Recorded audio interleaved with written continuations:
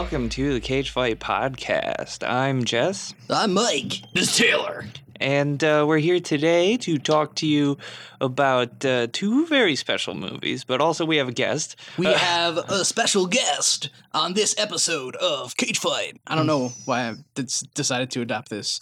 You sound like Tom Likas, or James Adomian's Tom Likas. It's got to be accurate, right? We have a guest. It's Kelly McAndrews. McAndrews, right? Yes, yeah. I got that right. Yeah, it is Kelly McAndrews. Welcome to the podcast, Kelly. Hello. Thanks for coming on. Yes. Thank you very much. I believe you're the number one fan of the Frozen Ground, and that's why we have had you on this episode. She's a big fan of permafrost. Yeah. I begged to talk about this movie. I couldn't wait to watch it again. Yeah. Okay, good. Anything that takes place in Alaska. Oh. I believe that's also her favorite Between the Buried and Me album. Yeah, That's I mean, everyone. it's Oh, no. everybody's favorite Between the one of Buried and Me. Colors. Mine's Colors, actually, yes. Oh, okay, but sorry. Alaska's good, though, I will say. I should also point out we got Dave up on the soundboards as always. Oh, hell no. What's up, dog? 90% of his communication is through samples on that board. Yes. Greater than 90. I gotta get banana bread for us over here. Yeah, things like that. But he clipped Is this the potato company? Yeah! Yeah! Oh, man. Dave has too much power, Listen, Dave.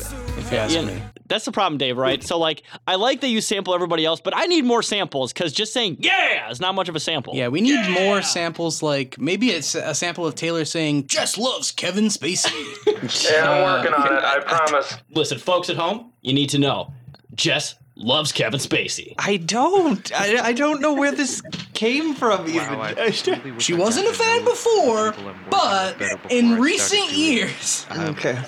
I'm gonna go, guys. All right. Well, yeah, I probably will go after this. Well, it's after Nicolas Cage. this blatant harassment. But It's Nicolas Cage. Need I say more? we're here today to talk to you about the movies. all the download. God damn. Honeymoon in Vegas. Alright, I'm cutting it off to smoke some weed, sorry. The movies Honeymoon in Vegas, or HIV for short.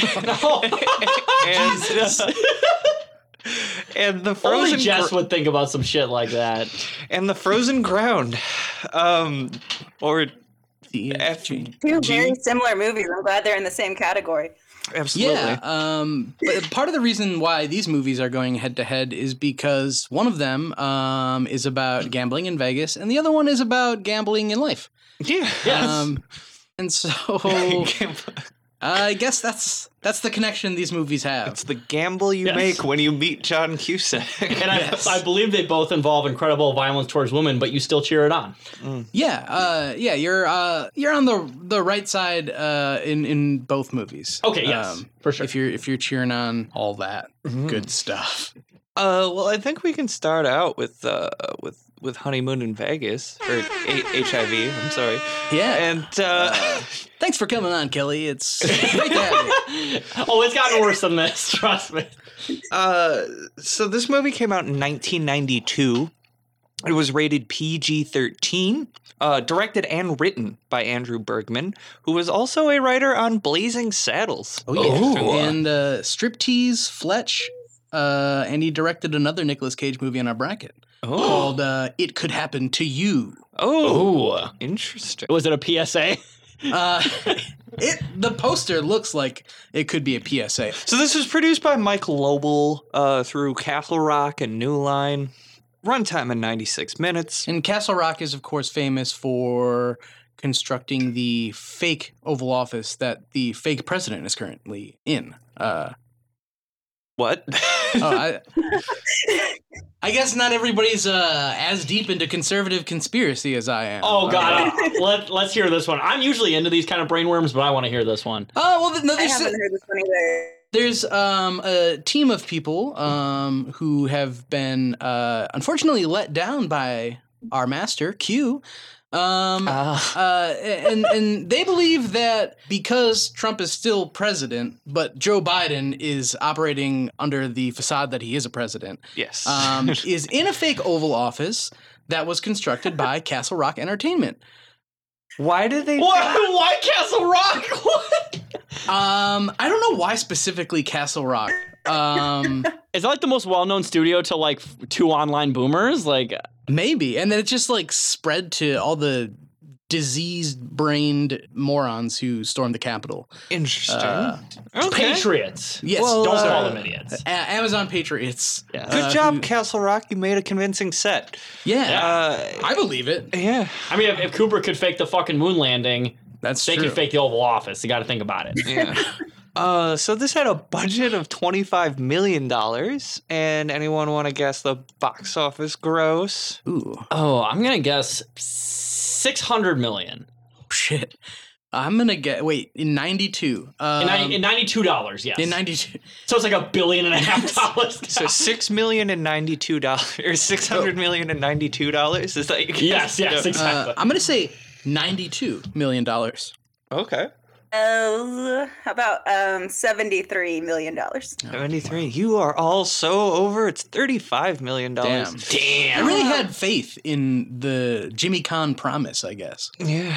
Jimmy Caan job. Yes. Yeah. We should point out, I guess, James Caan is in this movie. Yeah. So Sarah is Jessica Parker. Tony Shalhoub is very briefly in it. Yeah, though. Shit. I forget about him every time, and I get so excited every time I see him. Yeah. You know, that's In the that thing. movie. We always have to have hometown pride for my hometown, Tony Shalhoub. Oh, I did not Really? realize he was from Green Yeah, he's from Bay. Green Bay, yeah. Oh, that's cool. He went to East High School, apparently. Nice. He's like one of the few celebrities that actually like fucking like grew up there. Whereas Zack Snyder's technically from Green Bay, but he like left when he was 6 months old. Oh, well, we still claim Zack Snyder. Yes. Let's especially disown now. Zack Snyder, actually. I don't know. In his damn 4-hour movie. We actually love really long movies, especially Taylor. If anyone's listened to our last episode, you know I love long movies. Look, I'm fine with a 4-hour movie, maybe. Just not a Zack Snyder Justice League movie. But I'm fine with a 4-hour movie as long as there's like some kind of penetration or Robert De Niro in Young Face. Yeah, I think that's good, yeah.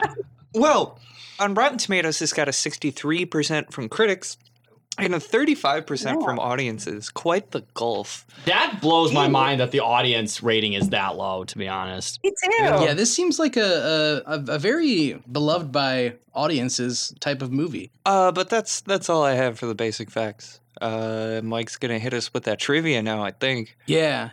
So, little Elvis, the little baby boy Elvis, is played by Bruno Mars in this movie. What? Yeah. He was so small too. He was so small, and it was funny because I thought he looked familiar. No fucking because he shit. definitely has like Bruno Mars charisma, but like a 7-year-old or less. Damn. And- That blows my fucking mind. Yeah, He's just miniature Bruno Mars. He has the same face. and the same hair. So cute. I never made the connection. I'm not like a big fan of him or anything. I just never made the fucking connection. That's wild. So I was surprised by that. Even at the tender age of 7, he was doing retro throwback shit. Yeah, he's been a performer. He's billed under Peter Gene Hernandez because he's fake as fuck. That's what the hell? You mean Bruno Mars isn't his real name? Well, I thought Bruno Mars sounds like a totally plausible name. Next, you're gonna tell me his name's not 50 Cent. Wait, we'll get to that. Yeah, we'll get to that. Did you see that he and Anderson .Paak are collaborating? Yeah, that Bruno song Mars. they released is really good. Yeah, it's really good. Very smooth. Excited to hear more of that. Anderson .Paak not in this movie, but should have been. Yeah. Maybe. I don't even know who this person is. Huge How do you oversight. not know Anderson .Paak? This is Taylor we're talking about. Yeah, this is me. true. Yes, as somebody whose music library is 80% new metal. Yes, I do not know who this person is. So I do download a lot of new metal. Yes. the director, Andrew Bergman, not Ingmar, when he finished the film, he thought it would make a good musical. And then after having open heart surgery in 2001, made it into a Broadway musical. Shit! Which, yeah, I didn't realize. There was it debuted in Toronto in 2012 with Tony Danza as Nicolas Cage's character. Okay. Yeah. Wait, in what year? 2001? 2012. 2012. So a good 20 years after this movie. So he really sat on it for a while. Had to get that open heart surgery. Had to recover from open heart surgery for 10 years, and then you decided to make it into a musical. It's a very complex story. You have to fine tune it. Yes, exactly. The only major change in the musical is that Cage's mother doesn't die. She returns as like, I don't know. He says some Yiddish stuff that I don't understand about why it's a good idea to have Nicolas Cage's mom return. I mean, just his mom not dying ruins the whole fucking story. Yeah, I mean, Maybe. Yeah, that's the whole point. Yeah. I wonder if you can find those songs anywhere, because I would love to hear this musical. I think when I looked it up on Amazon to find reviews, I do believe I saw the soundtrack for it. Oh, So, shit. Okay, this is exciting. How It long is did it out run there. for? Do you know? I'm not sure how long it ran for. Wait, I missed earlier. Was this Broadway or off Broadway? It started off Broadway, but transitioned to Broadway. That's crazy. I wonder, like, what parts they turned into songs. Like, is it him like yelling at the airport? Is that like a whole song now? Yeah, just like, you turned me into a whore. Hey, I know that now.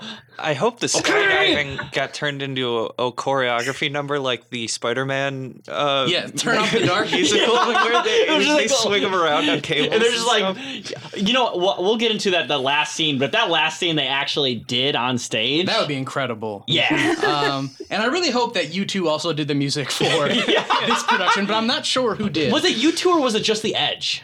I think did it was like Spider-Man? the Edge and Bono, like, Oh, okay. or the Edge and one of the So other ones. the two that actually write the songs, I think. U2. It was Yeah. U2, essentially.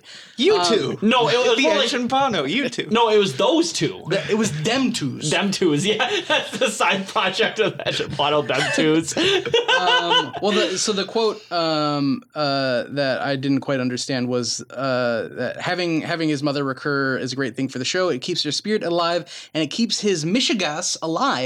So if somebody could tell me what that means, I think I don't know. Yeah. Should Google Translate on that one? And that's all I have for trivia. All right. So Tony Danza is Nicolas Cage, and I think that's pretty hot. Yeah. Well, that's the thing is that Nick Cage was originally going to reprise his role, but Tony Danza cut in line. Thank you for that System of a Down reference. Yes. Yeah, we love it. Old school Hollywood. I don't understand, having Tony Danza, who is probably pushing 60 in 2012, playing Nicolas Cage's character in this movie. Look, but you gotta find a stage actor who can. I don't know. Wait, That's has true. Nicolas Cage ever done any stage work? I think he did. He did this small production called Hamilton. Okay. Well, we might as well jump into the plot summary then. So this movie opens in a New York City hospital in 1987, where New York City. I thought this was freaking Vegas. Sorry. Yeah, Continue. You did skip right over the cartoon opening, though. Like that was Oh, exciting yeah. to me. Oh, You never yeah. see those anymore. That was great. Well, I mean, we kind of saw that in The Fanatic. It was very cartoonish. I will say that. Well, yeah. It opens in a New York City hospital in 1987, where Nicolas Cage's dying mother makes him promise that he'll never get married because she wants him to not love any woman more than he loves her, which is Yeah, totally normal stuff. Yeah. Normal dying wish. Let's say Freud would have a field day with that line. I'll just say. Then there is an animated opening credits sequence, that, like Kelly was talking about, that I thought Oh, was it kinda right cool. after? Sorry. Oh, yeah, no, it's fine. But yeah, it's like of a man trying to get to a woman who's on top of a giant wedding cake. That's kind of cool. I like it. Yeah, Yes, I it's like good. animated openings because the greatest movie ever made has one. Tenacious D and the Pick of Destiny. Oh, yeah. I rewatched that recently. It was rough. Is But it's still good. I love the music. I can watch that movie like once a month and be very happy. I haven't seen that since, I don't know, almost probably 10 years now, I would think. Well, it's Holy on crap. Netflix now, so Oh, shit. Yeah, you should now's watch the it time. once a week. Okay. But yeah, the animation is kind of neat little thing. I like it. I feel like it kind of matches the tone of this. Yeah, It works. yeah. It's it's one of those cartoons that's like, I'm Pepe Le Pew and I'm here to buy your wife. Yeah. That's the tone. Why are you mentioning a canceled character now? Hey, come on. We gotta end this cancellation of the rapist skunk. I believe LeBron James personally canceled him. Yes, in a deleted scene, he explains consent to Pepe Le Pew, which sounds like a joke, but it is not. That's just okay. I honestly do hope that's like on the Blu-ray release of this fucking movie. I need that deleted scene. So Nicolas Cage in this film is a private investigator who is usually hired by people who suspect their partner is cheating on them. Also, there's the thing I want to point out here, and I was very excited when I saw it in this movie. A long time ago, while setting up the website for this podcast that now no longer exists because I didn't want to pay to keep hosting it. I just cheap bitch. For our news section, I Googled Nicolas Cage newspaper, because why not? Oh, and yeah. what I found was the yeah. photo of Nicolas Cage wearing that fake mustache with the newspaper, and I lashed my ass off at it, and now I've finally seen where that image came from. Yes, I was In every quite single shaken. Cage Fight episode, I recognize a new frame from a Nick Cage meme I've seen in the past. Like, oh, I've seen that shit somewhere. Yeah, that was the one for this movie. So Nicolas Cage is very cynical about marriage because, well, both He loves his mommy. Yeah, he loves his mom. He's a mommy's and boy, because yes. his job is literally to stake out marriages that are falling apart. So There's a lot of pathology going on with Nick Cage in this movie. He's biased for some reason. he's dating Sarah Jessica Parker, who is a second grade teacher in this film, and he says that she is the love of his life. I that think we need clears to things mention up. something here, right? I Because thought like she was a second grader. a Sorry. second grader, yes. What? He's got Epstein on the mind, I think. We need to reiterate this for the audience at home, right? Because there's a lot of memes out there about Sarah Jessica Parker being ugly. She's hot in this movie. She's gorgeous. She's gorgeous. I think she's always gorgeous. Yeah, I don't understand. I don't understand where that meme came from. I think it started as a Family Guy joke that everybody just like adopted into their psyche. I think so, yeah. Because she's beautiful and looks incredible in this movie. for sure. And she was always called the hot witch in Hocus Pocus before, and then people just turned their back on her. Oh yeah, Fucking dog shit. Isn't that cool? Wasn't Bette Midler in that movie? Malarkey. Was that Glenn Close? Bette Midler, yeah. Bette Midler was a hot one. Yes, She's my type, let me tell you. she was really hot on Seinfeld when she was like got injured in a baseball accident. Well, this Well, I know what Mike likes. this movie is pretty early on in Sarah Jessica Parker's career, isn't it? Yeah, this No, is she was before a Hocus child Pocus. actor. She's like a teen actor. She was like a teen actor back in the Yeah. 80s and Shit. stuff. Okay. She was in like Girls Just Want to Have Fun and something else that was big that I forget. Yeah. Yeah, she started off as like a Girls Just child Wanna Have actor. Fun was her big one. Okay. Well, She was in Footloose. oh yeah, I did Yes. see that she was Oh, in Footloose, shit. but I don't remember that. I was gonna say that I didn't want to be wrong, so I was just aware that she had a few years before this one. Well, Cage's marriage anxiety is kind of getting in the way as Sarah Jessica Parker wants kids and a family, and she feels she needs to be married to do that. And so, like, Cage is afraid he's going to lose her, and in a fit of passion that night, he's just like, let's go get married tomorrow in Vegas. We're doing it. So they fly out there, and I believe, as Cage said, if we had just done it at the courthouse, everything would have been fine. But we went to Vegas, and now there's going to be zany antics. So there we meet James Caan, who is a big shot gambler, very demanding and cruel to his staff around him and stuff, and had a love long ago who died named Donna. Yes, and we do need to reiterate that Tony Shalhoub does get his nuts squeezed in this movie. Yes. James Caan grabs Tony Shalhoub by the balls and squeezes. And listen, as somebody, once again, from Tony Shalhoub's hometown, I felt that in my soul. I consider this episode 0 of Monk. Yeah. Yeah. It was This is how it after all started. this Wasn't he in Wings first? Fuck Wings. dealing with James Caan's character is what gave him all the Oh. anxiety that eventually No, I believe this was developed actually into like a OCD. prequel to 13 Ghosts. Oh yes. Yeah, he was basically like, yeah, one time in Vegas, some guy grabbed my ball, so now I want to ever like touch anything ever again, which is fair. I mean, So James Caan sees Cage and Parker walking by as they have just arrived, and he sees that Parker looks exactly like Donna, his long dead love that he fell so hard for. Who was Also like half his age in real suspiciously- life, I believe. Mm-hmm. Because they mentioned she died at like 38 or something. He's like 93 in this movie. Okay, I don't know if he's 93, but He's looking a little old. Way older. he is old. Do they say how old he was when Donna died? I don't think so. No. Not that I'm aware of. Not fair enough, I guess. I assumed it was somewhat recent. Oh yeah. So he's like immediately infatuated with SJP. And to be fair, one of them who wouldn't be like obsessed with her back in the day? Yeah, she looks just like his former wife, and also looks just like Pops from Deadfall. Oh yeah. Could this be a twist? It's a Deadfall reference for For all the Cage deep freaks. heads out there. Yeah. Oh yeah. No, I thought it was Sam Peckinpah. It was Sam fucking Peckinpah. While in their room, Cage and SJP, they go up to their big honeymoon suite type thing. It's a big fancy ass room. Yeah. And they get got some like a culturally appropriating like African stuff in there. Yeah, well, they call it like the Alibaba room, I think. Oh yeah, Did totally. they? And they get an envelope with a special invitation to a poker game.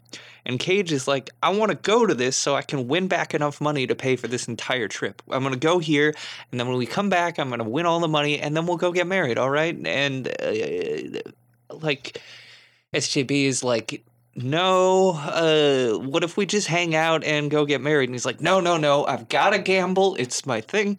Hey, it's like, you know what, dude, this is fucking stupid. Let's get married. He's like, I got a better idea. I'm gonna get some money real quick. On some honeymoons, you go scuba diving. On other honeymoons, the husband goes off to gamble before you have even gotten married. To be fair, that is the story of probably thousands of couples in Las Vegas every day. That's a common thread in a lot of Vegas marriages, I would assume. Probably more than not. Yeah. To be honest. Absolutely. Cage shows up to the game, and James Caan is there along with some other dudes, an Elvis impersonator, some angry guy who seems to I be love from that New guy. York. Yeah.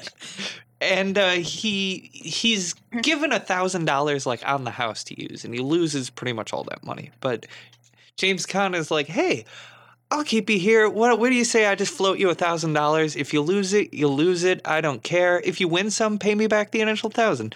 And Cage is like, okay, I'll do that. And he keeps winning more and more, and he gets intoxicated by the wins until eventually they're in a pot that's going for like $80,000, and he has to float like $65,000 off of James Caan, and he loses it by the smallest possible difference in a hand. Dun, dun, dun. Yeah, I think it was a straight flush to a jack is what Cage had, and James Caan had a straight flush to a queen. Crushing. So, after that, James Caan is like, all right, well, what do you say if instead of paying me the $65,000, since I know you probably can't do that, you just let me have your fiance for the weekend? So here's the thing, right? If you want to repay the debt you owe me, I have to cuck you. Yeah, God. I have to cuck you. And he's like, I'll think about it. He's like, listen. Come on. It's like, come on, dude. You know me. We just played several hours of poker together. You know me so well. Yeah. It's pretty amazing that all worked out in Khan's favor, like exactly how he wanted it. Because Yeah. I have no idea how he pulled it off. Yeah, it's almost like it wasn't a fair game. No, he would never do that. After Caan presents this plan, Cage then goes and presents it to Parker, and they both freak the fuck out because this is a weird fucking arrangement that they wouldn't have had to do at all if Cage had just not gone to this poker game and not asked to be floated $65,000 fucking dollars. It's like, listen, you know how I had to go play poker? Well, I lost you. Yeah. But the thing, it is weird to them because they're not a part of certain communities. Mm-hmm. She does get on board with it very quickly. They should just be like more open-minded, if you know what I mean. Yeah, Fidelio. What's wrong with sharing? Parker eventually agrees because they've got, they have no way to pay the money off otherwise. So. And there's one line delivery I really love in that scene where Nick Cage, what the hell's the line where he goes, "Okay, I know that now," or something like that. I know that now. He's like, "Hey, I know that now." And when he says, "I know that now," it sounds like he's almost singing it. Oh, yeah. I love it. And then he just says, "Okay," like grinning through his teeth. Goes, "Okay." It's great. I love it. And I think we do need to auditioning for that Broadway musical. He was ready. Oh yeah. Well, foresight. And that's the thing. I think Nick Cage is like a pretty talented comedic actor, and you can tell like a lot of his line deliveries are phenomenal in this movie. Yeah, absolutely. And like genuinely very funny. Yeah, and definitely something Tony Danza couldn't pull off, that little fucking prick. Yeah. I don't think Tony Danza is like all that musically talented, to be honest. Yeah. Wow. If I had to guess, Tony Danza is like 3 feet tall. Yeah. Okay. Well, we know Jack Gilardi's 10 feet tall. Jack Girardi. There we go. So Khan has his first meeting with Parker at a restaurant with an Elvis impersonator contest where evidently Bruno Mars is there. So. as a toddler. Yeah. There's a deleted scene where he actually does catch a grenade. Catch a grenade. Oh, yeah. You gotta do it at more high pitch because he's 7. Oh, yeah. Yes. I can't go much higher. Too much to my chagrin.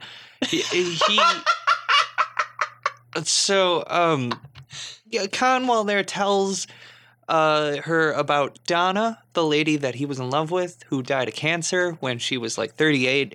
And then he tells her, like, hey, for the weekend, we're going to go to Hawaii. And then she is, like, understandably annoyed at this because she thought she was just going to be hanging around with him in Vegas. On the island of Kauai, to be specific. Yes, and as I said, the cutest island. Yes, and when we're done talking about the synopsis, I have a lot of things to talk about because this movie really did film there, and I'll tell you why.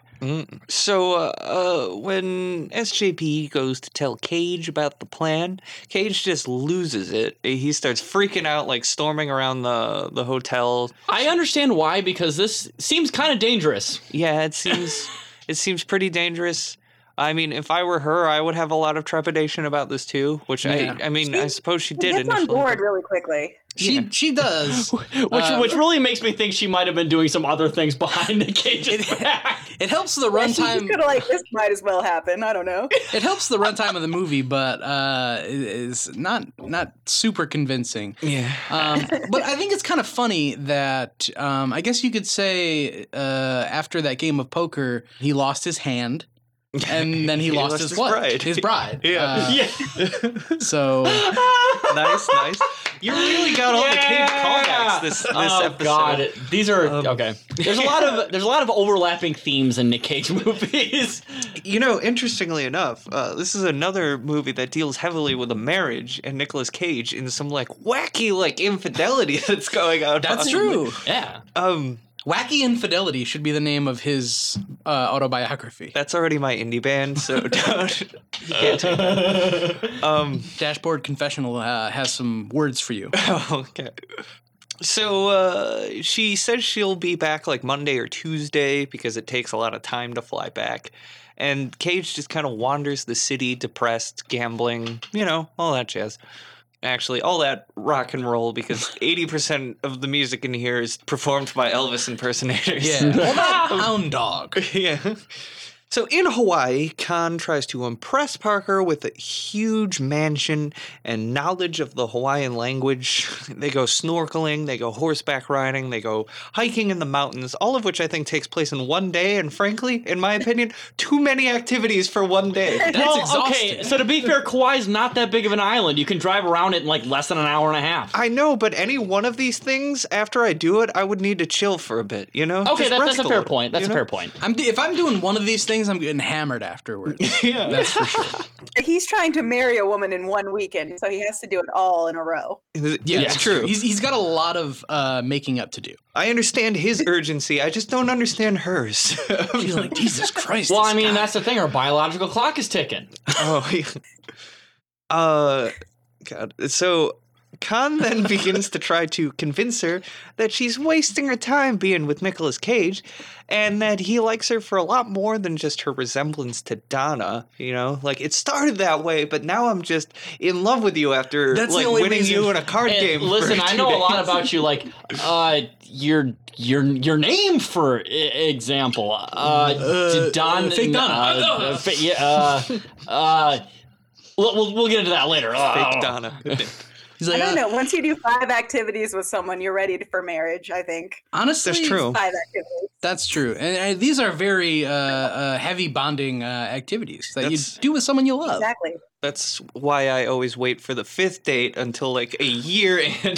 Well, depending on the scene they're into, it might be heavy bondage activity as well. That's true. I think you're thinking of The Frozen Ground. Oh, spoilers! So meanwhile, at home in New York City, because Cage flew back, he was like, I gotta get out of Vegas. He flies back to New York City. And while he's there, he's just absolutely losing it. Like, everything is getting to him. Like, all sorts of stuff is just reminding him of the situation that's going on. We have to talk about the scene where one of his clients claims that his wife is cheating on him with Mike Tyson. That's true. And there's a scene where he's like, no, you don't know what it's like to have your woman just like be on another man. He's like just getting more and more aggravated. That scene's hilarious. Yeah, that was good. And that actor is, of course, Joey Tribbiani's dad. Oh, yeah. Oh, that's where I knew him from. Okay. I thought I recognized him, but I didn't recognize that. And I also love the early example of Photoshop for that picture. Because was that Photoshop? Was that like the indication? Oh, you could even just do it by cutting 2 papers and photocopy two photos. But she's like, she mailed me this picture of her and Mike Tyson. I'm like, why would she mail you a picture of her and Mike Tyson? She's for some reason getting punched in the face by him in a boxing ring. Oh shit! Oh, she's a boxer. Just a great character and great scenes involving that guy. I love it. Mm-hmm. But yeah, what finally fully sets Cage off is seeing a report that a volcano on the island of Kauai has erupted. So he immediately heads to the airport, where he is held up by Ben Stein buying a ticket to Milwaukee. So 2 things, yes, right? So 1, Kauai does not have any active volcanoes. That is a fact. It is the oldest Hawaiian island, does not have any volcanic activity whatsoever. So, wrong. Fuck. I'm gonna be Neil deGrasse Tyson in this show just for Kauai We got the Kauai guy here, dude. And Nick Cage is very worried about being sent to airport jail. Oh, yeah. What are you gonna do? Send me to airport jail? That's also an amazing line delivery. We used to quote that all the time. Beautiful. I say that at the airport a lot, and then they just put me in airport jail. Yeah. Well, to be fair, we'll get into that in a little bit because that line is prophetic. That's true. So he tells off Ben Stein like we all would like to. And yes, as he deserves. I never got a chance to win Ben Stein's money, so he's pretty much on my shit list. Were you ever like harassed by him like all those like young women were? Oh, I mean, harassed by his unfunny show ruining Comedy Central in the middle of the day when I was like 6. Yeah. Did you ever watch that like Expelled movie where he's like advocating for creationism in schools? Oh God, no. It's like produced by Adam Carolla or something. Yeah, of course it is. I've not been keeping up with Ben Stein. I didn't know that all this was happening. I absorbed that peripherally. So Nick Cage tells him off, and everyone in line claps, and it's like one of those Reddit stories. I mean, listen, if I saw Nick Cage in real life yelling at Ben Stein because he was holding up a line I was in, I would fucking cheer too. Yeah, I agree. So back in Hawaii, Khan keeps putting the moves on Sarah Jessica Parker. He's sweet-talking the hell out of her, and they eventually kiss on a romantic boat ride. Well, he kind of just leans in, and she's, I mean... Yeah, it's at that point, you're stuck on a boat with him on an island where you can't really leave. Like, what are you going to do? Say no? I'd be kind of scared. It's kind of like your 13-year-olds being, like, on a quote-unquote first date, and you're being, like, carpooled by one of their moms, and you just, like, peck her on the lips, and it's, like, very romantic, yes. That's... Although they're, like, grown adults. He comes off very Predator in this whole movie. He's creepy as fuck. Like, the whole thing. Yeah, and I do like, too, is that, and I know we're not done with the synopsis, but I also like that he gets more and more predatory with each moment. Like, they do a really good job of, like, escalating it. Yeah, he's a real scumbag. He's going up to waitresses being like, I was in The Godfather. Of course, Taylor wouldn't know that. I wouldn't know any of that. No. He goes up to Nicolas Cage and he's like, my son's in Gone in 60 Seconds. Khan then gets a call from one of his goons that Cage is on his way to Hawaii, and Khan tells the goon to stall Cage. So while Cage is flying, Parker is trying to get a hold of him, but cannot reach him at the hotel in Vegas or at his home in New York City. And she's like freaking out, like, why can't I reach him? And anyways, Cage arrives at the airport and is picked up by one of Khan's goons. He says he'll take him right over to James Caan's place. To Mr. Corman's place. Yeah, Mr. Corman's place. And then they arrive there and he's like, oh, I thought you said Mr. Orman. Oh. I was going to make a joke that instead of James Caan, he takes him to James Bond's place. Or he takes him to, like, Wrath of Khan. Yeah, it's just he takes him to Genghis Khan. He takes him to Ricardo Montalban's place. Or Mr. Orman is some shaman who lives in a shack and just kind of wastes his time for like an hour. Yes, the problematic Peter Boyle character. It's rough. Who is either, I don't recall, either based on Marlon Brando, like, or he was supposed to be played by Marlon Brando. Oh my, I so wish he was played by Marlon Brando. That would have made this movie even better. Yeah, we need another Coppola connection in this piece. Was he supposed you want to make this movie worse? Was he supposed to be playing a native Hawaiian, or was he just supposed to be playing? Well, some it's white unclear. Dude Considering there's a really lot of into like it? weird hippies in Hawaii, he could have just been like some white dude. Yeah, he seems like some white dude who like moved to Hawaii and told everybody he was like Native American. Yeah. Yeah, that sounds about right. There were a lot of hippies like that in the 60s who did just fucking that. Yeah.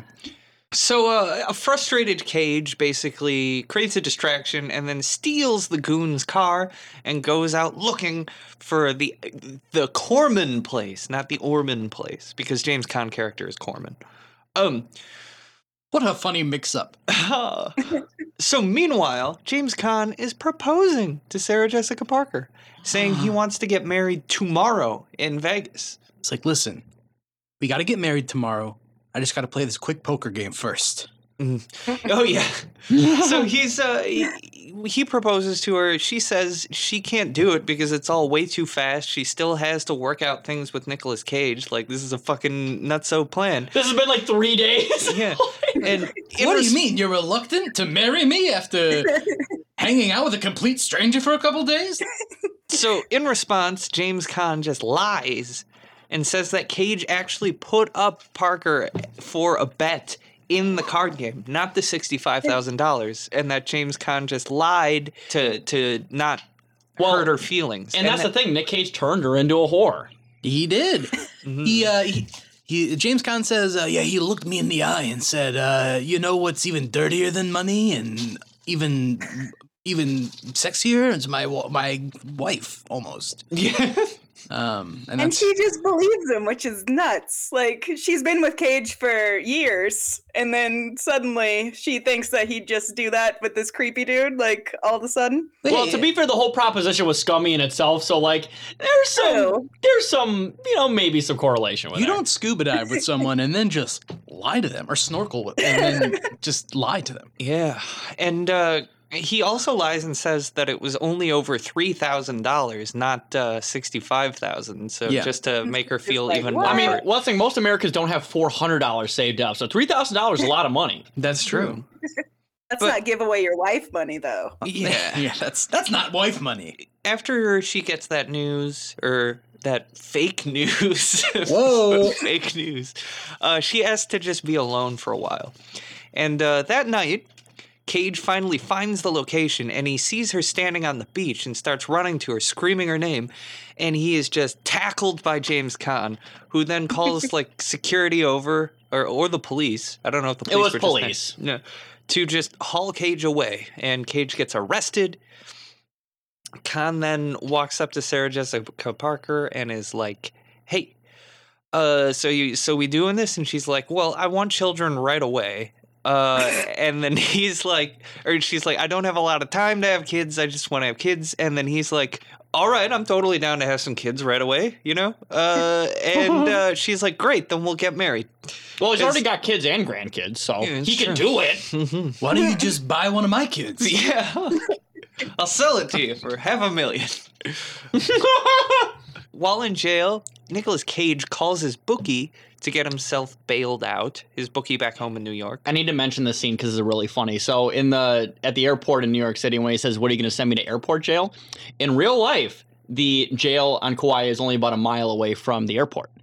So it's very close to an airport jail. And these are only facts that you're getting on this podcast. Yes, yeah. These are only facts for somebody who has been to the island of Kauai. This completely surpassed the IMDb trivia when Nicolas Cage says, are you going to take me to airport jail? There's actually a jail within 1 hour of the airport. No, 1 mile. Oh, 1 mile, sorry. 65 people found this helpful. You have to swim under a bridge to get to it. You're very welcome, IMDb. 65. I gave you some trivia. 65 out of 1,000 people found this helpful. No! 65 out of 66 found this helpful. Jess did not. The only one. Fuck you, Jess. Yeah, fuck you, man. Fuck you, Jess. What about 65 out of 69? Oh, not good enough. Sex number. Fucking bitch. So, we're doing good. Well, yeah. Cage gets himself bailed out by calling his bookie, who fronts like the $5,000 bail money. When he gets out, he finds out that Khan and Parker are going to Vegas to get married. So he hops on the next flight, which has a connection through San Jose, but he gets stuck in San Jose because Khan knows some people who work at the airport there and gets the Las Vegas flight canceled, which, like, damn, that's some strings to pull. You gotta fuck with, like, air traffic control, all sorts of shit. Yeah, what does he do? Like... If Sarah Jessica Parker knew the length that he had gone to just for all of these pieces to fall into place throughout this entire movie, you know what? She'd probably marry him. So Cage is stuck in San Jose, and the next flight is until like noon the next day. So he finds a small flight by running through the airfield, like just holding up a sign saying like, I need to go to Vegas. Anyone going to Vegas?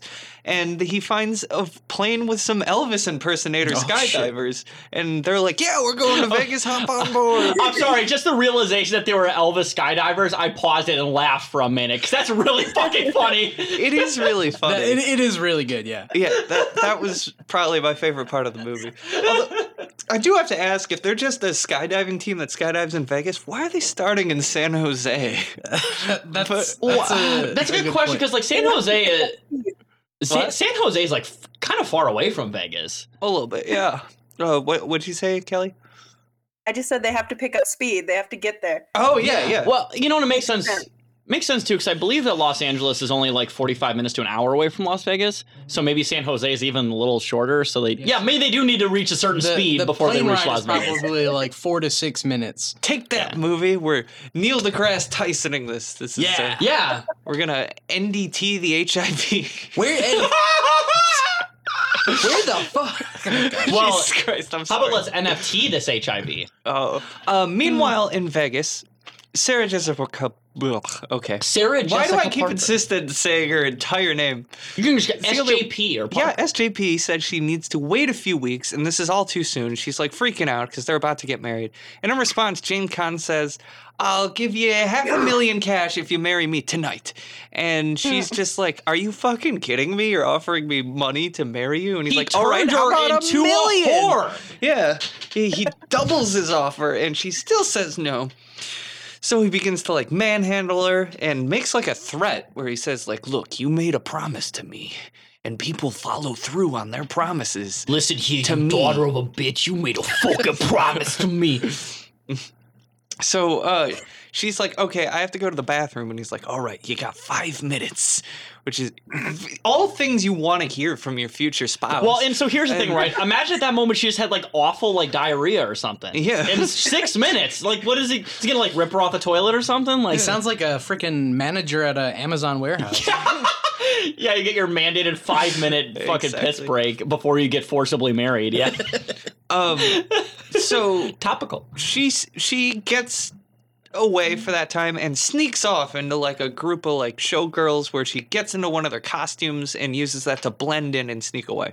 And she walks right into a crowd that is gathering for the landing of the flying Elvises. Oh shit. Cage is up in this plane suddenly realizing he's gonna have to jump out of this and skydive, which he's like freaking out about. He's trying to remember which lever it is. They fuck with him. Oh yeah, he keeps like saying yellow lever, red lever, or whatever. Yeah. It might even be an allegory for him getting married. Because he's afraid to do it, but he finally takes the plunge. Oh my god. As he's jumping out of the plane, he says, "My wife is just below, or my future wife is just below." I do love the Elvis guy at like the very last one where he goes, "I was just kidding." He goes, "He was." Yeah. Like, This whole sequence is probably my favorite part of the movie. Which we do have to reiterate, right? Would that be like, could you be like charged with a crime for lying to somebody about how parachute works? I feel like maybe. They're like unintentional, like intentional homicide or unintentional to someone homicide. about how it works and they die, who's going to testify Can against you get arrested? Can you get arrested for impersonating an Elvis impersonator? Oh, Is that a thing? Oh good shit! point. It's like impersonating an officer. It's just like a federal crime. You're impersonating an Elvis impersonator. So Parker walks into the crowd gathered for the flying Elvises, and she hears them announce Nicolas Cage's name. I gotta be honest here. I don't remember any of the characters' Tony names. Danza. Yeah, Tony Danza. it's Jack Singer. Jack Singer. yes. That's it. Jack Singer. They announce him coming down, and she's like, "What?" Wait, Looks his name's up. Jack Singer, but he portrays Elvis Presley. Hopefully, Oh shit! not related to Bryan Singer. And they're getting I hope he married. is. Maybe he's the wedding singer. Oh shit! He lands down and they're reunited on the pavement. They run to one another and just kiss, and they're like, "I'm so sorry, I've been trying to reach you," like blah blah blah. And then they make up and they're like, "Let's go to the chapel and get married." And they get married in front of a bunch of Elvis impersonators. And they didn't change. Yeah, they didn't They're change. still in their clothes. They're showgirl and Elvis clothes. I gotta be totally honest here. That is what I would want to get married in. For sure, yes. I don't care. Give me either of those outfits. No, I'll get married in. I want to be the showgirl, and I want my future wife to be Elvis. That's what I'd like to see. After the wedding, James Caan shows up and he's like, "How about we make it 2 Eiffel Towers in Vegas?" Oh, Oh god. who's going to which chat? So that's a fan theory. Fan theory, okay, We'll leave yes, that to the yes, yes. fans. and that's pretty much the whole movie. So what's everyone think of this one? You know what? Fucking loved this movie. I loved this movie. This is probably the best, like my favorite romantic comedy I've ever seen. Bar none. Really? Wow. I fucking everything about this It's movie I loved. beautiful. Yeah, It brings everybody together. it does. Yeah, I mean it's a movie you don't really have to think about. It's a perfect length. There's not really a whole lot of padding. I mean, maybe the going to Hawaii part you said earlier might be padding. Yeah. But no, it's a cute little movie. I mean, it has a low point for Nick Cage. It ends in a good manner. Everything's peachy keen. It's good. Yeah. I enjoyed it. It's very quotable. It's fun. Oh, it's very quotable. There's so many lines that I wrote down here specifically because I loved them so much. Yeah. Mostly Nick Cage's lines. My but favorite is when he like goes to talk to James Caan's kids, and they're like, "They're so good together," and he goes, "Well, that's just so wonderful to hear." I use that one all. That was really funny. Yeah. I'm sorry, Jess. What were your thoughts? I think it's a good film. Very good movie. I like this. I feel like it kind of dragged a little bit in the middle in Hawaii, but like as it got towards the end, and particularly the flying Elvises, that's my favorite part of the movie. It's great. Those are great. And the stakes get really raised, and it's fun. Now, I know this was all of our first time seeing it, but Kelly, I think do you have like a history with this movie? Is this a family favorite for you, or? We used to watch this all the time. My grandma, she was like a thrift store person. Like she worked at a thrift store. So like her big thing was like going through the neighbor's trash and like finding stuff that she loved. And so one of the things that she found for us was the VHS of Honeymoon in Vegas. Oh, nice. So we watched it all the time as kids because she gave it to us. So someone threw away that classic and we gained. Well, I say, You yeah. gained so many memories. One person's garbage, another person's treasure. Exactly. And what a treasure this was. For sure. Some might say a national treasure. Oh yeah. And you know that's I will say I'd actually recommend this movie to my mom because our favorite vacation we ever had was when we went to Kauai, which is featured very prominently in this movie. And I thought you were going to say when you and your mom got married in Vegas. Yeah, I was going to say. I mean, that'd be very awkward, yes. Or when you had the dream about your mom naked vacuuming. That would be very strange. But I will say, I know for a fact this movie was filmed in Kauai because I read the Wikipedia page, but also because a lot of the shots where they shot, I recognize most of those places. Like, How often do you go there? I only went there once. I didn't even remember that. Interesting. I do. Well, it's a beautiful tropical vacation. Well, yeah, and I would say, you go on vacation and you spend a week in the Kauai jail. You remember where it is. Yeah, no, for sure. I had to look that one up on Google Maps to be like, there's a connection here. And it's like, yeah, it's like right next to the airport. In fact, the airport where they shot the airport scenes looks exactly the same today. They didn't change it at all. And I'm like, but yeah, there's a couple scenes. There's a scene where the taxi guy is driving Nick Cage through a tree-lined road. I remember that road very vividly. That was the first road we drove on while we were there. That's the main road. Yeah, exactly. And I also do a little detail where he's like, "Oh no, I'm not there. I'm in the town of Waimea, which is on the opposite side of the fucking island." So this guy took him an hour and a half drive away from James Caan's house. So he did a pretty good job. Oh damn. Yeah. And also the horseback riding scene and the fucking snorkeling scene and the mountain and stuff. I've been to all those places too, so very cool. It's you did all that with James Caan? I did that with James Caan, yes. Not with my mom or my family, with James Caan specifically. Did he offer you $1 million to marry him? Yes, he did. And I was like, I'm 20 years old, but sure, bud. We'll make it happen. The only location reference in this movie that I've been to is Milwaukee. No, I have been to New York, but well, I was gonna make a really good joke, but then I remembered I've been I've been to Kauai, Las Vegas. I mean, I've kind of been to Milwaukee if you think about it. I've only lived there for many years now. Yeah, you have to live in Milwaukee for 30 years before you really experience the segregation. Oh, that's very true. And the one more thing I want to add to this too is in Kauai there's another thing. There's a shit ton of feral chickens. They're everywhere. Literally every morning I got woken up by them fucking cawing. Hell yeah, that's a tale as old as time. You get woken by as the rooster crows. They're everywhere. You go to the Costco or you go to the Walmart. They're even in the fucking parking lot, just hanging out. It's hilarious. There were a bunch of those where I was in Mexico too. Although I don't think they were feral. I think people just kind of let them wander. What's funny about it too is I was confused why they weren't in the movie. But turns out is that the outbreak of the feral chickens really only happened in the late 90s, early 2000s. Interesting. There was an outbreak of feral chickens. Well, so the story goes weirdly coinciding with when Taylor was there. Yeah, I know, weird, right? The story goes apparently that there was a couple hurricanes that broke open chicken coops and they got out basically. So, but that happened in the mid-late 90s or something. Oh, okay. So it's like how there was salamanders all over Japan after that tsunami. Yeah, I don't know. They're giant ones. Did they shoot freaking laser beams? They do, and they fucking beat the shit out of King Kong. Fuck you, Kong. And fuck Team Godzilla. Woo! Wait, not to give away things that are in our bracket. We can't be picking sides just yet on that one. Oh yeah, I'm sorry. But yes, Kauai nerding out. All that information out there. I will say, if you're ever there, definitely visit the Na Pali coast. Very beautiful. Yeah, I've never been to Hawaii, but I've heard it sucks, and it's probably the worst place you could ever. It does suck. And if you're also there, check out the canyons there. They call it the what do they call it? The Grand Canyon of Hawaii. And email us at cagefightpodcast@gmail.com if you would like Taylor as a tour guide. Yeah, if you need a tour guide to the westernmost Hawaiian island, let me know. Honestly, this could be a resume for you to be a tour guide in Kauai. I guess if we've wrapped up everything we have to say about this movie and Taylor's done giving us a guide to the island of Kauai, we can go on to Dave's summary. Best Hawaiian island. Yeah.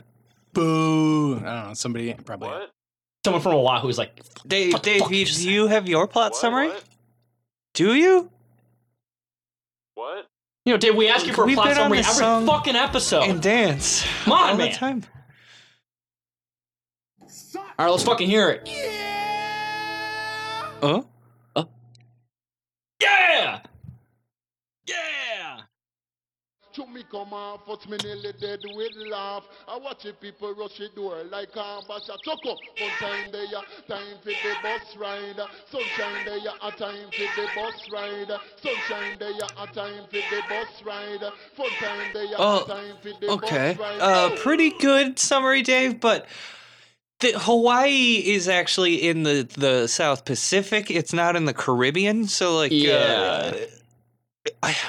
in fact, I believe in the movie James Caan says that the Caribbean is the vacation destination for like dentists. That's not, you don't go there. You go to Hawaii because that's where the fancy rich people buy property. I guess. I think Dave, you want to see some assholes with teeth caps go to fucking. You need to mention, like, you need to have need to do more Calypso to really get the spirit of Hawaii. Calypso is also Caribbean, I believe. No, but I'm saying you have to be more, like, Jess, you know what I'm saying. I know exactly. I don't know what you're saying. I don't know what I'm saying either. Okay, Let's move on. Well, Dave, decent plot Thanks summary. for the. I don't. What?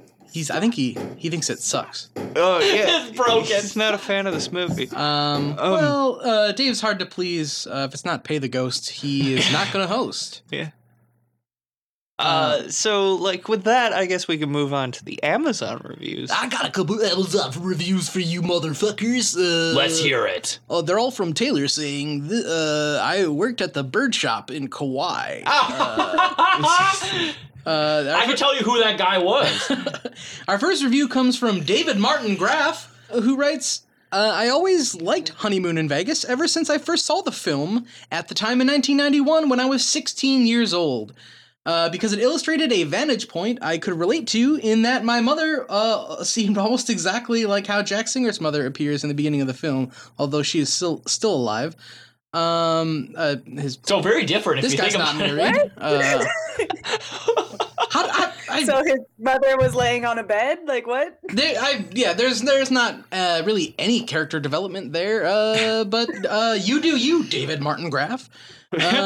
But because seeing Sarah Jessica Parker, who then at her age looks like your typical girlfriend from next door, and how it might be possible to have those similar idiosyncrasies that Jack did, but be fortunate enough to have a pretty good woman by your side. This is, I don't know what this person is saying. Where is the purpose? There's no periods in here. It's just comma, new thought, comma, new thought. What?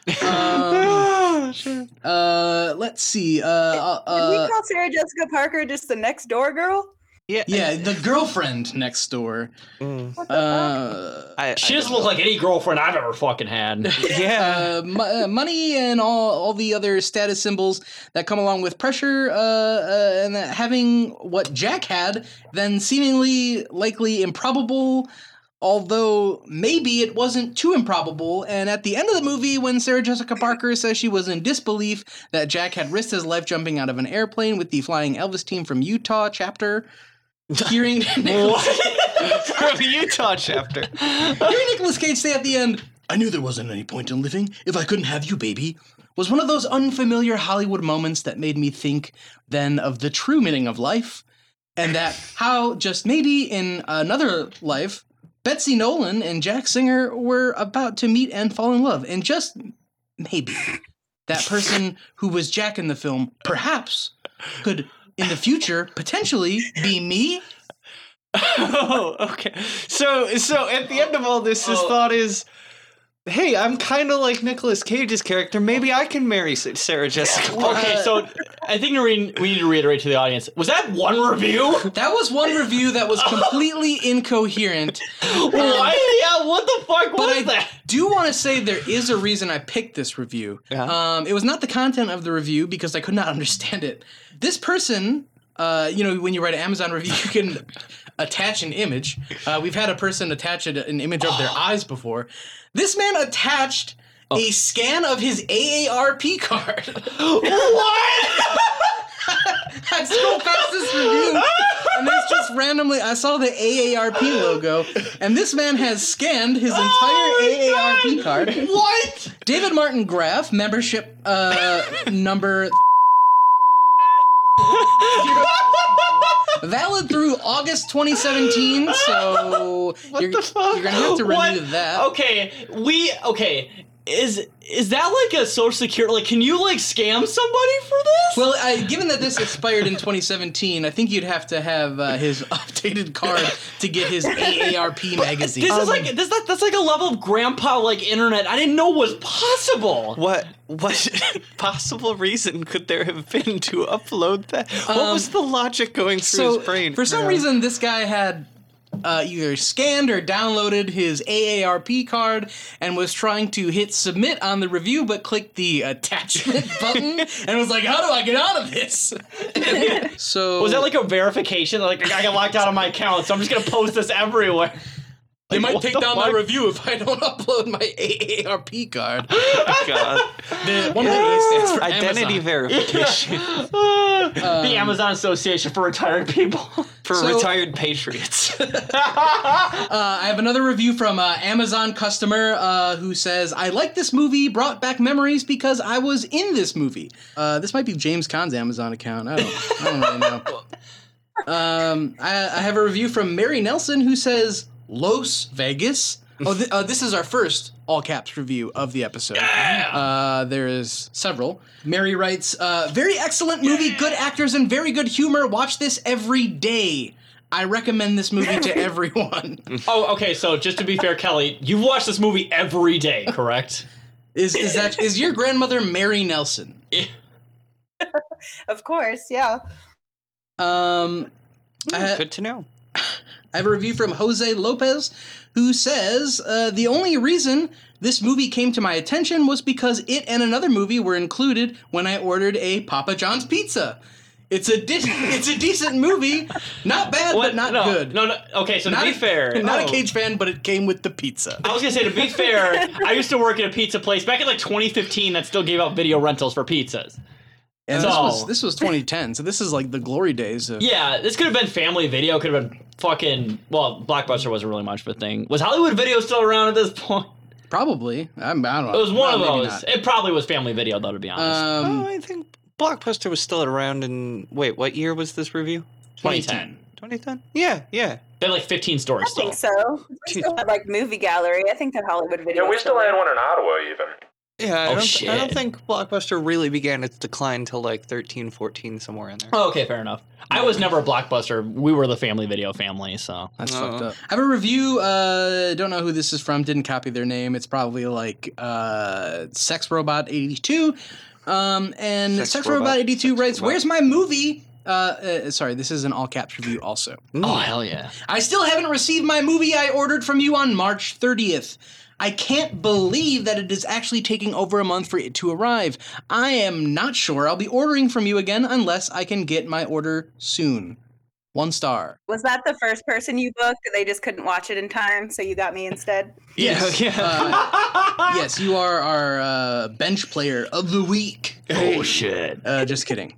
You are, of course, our first choice for the classic Frozen Ground.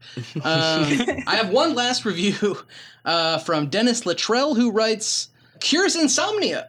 Sad but good for 30 seconds. Was Anne Croft on her deathbed getting her son Nicolas Cage to promise to never to marry? Okay. That guy definitely watched it. Yeah. At least 30 seconds of it.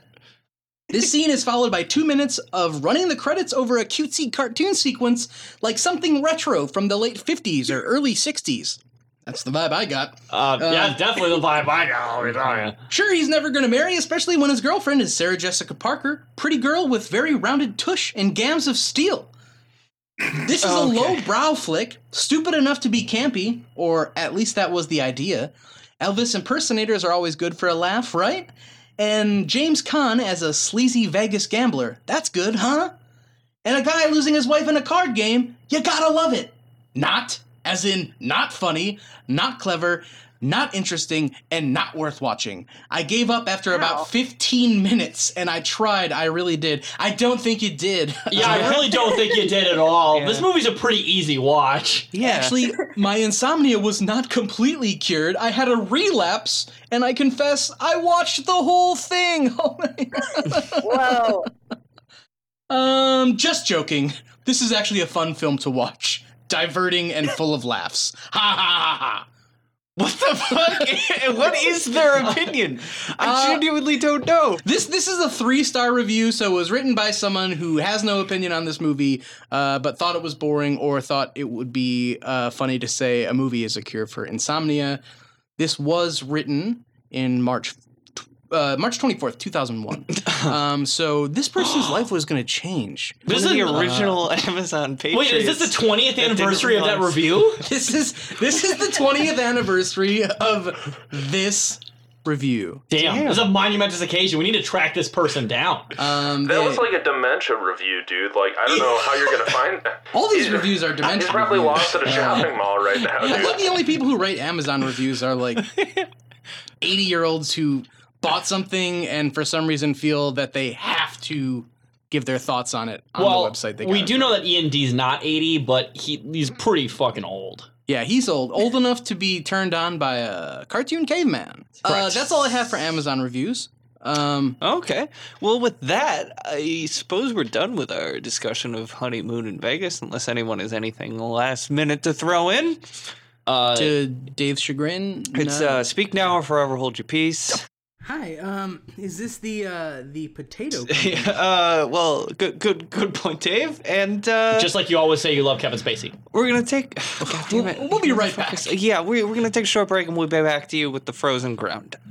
Peace.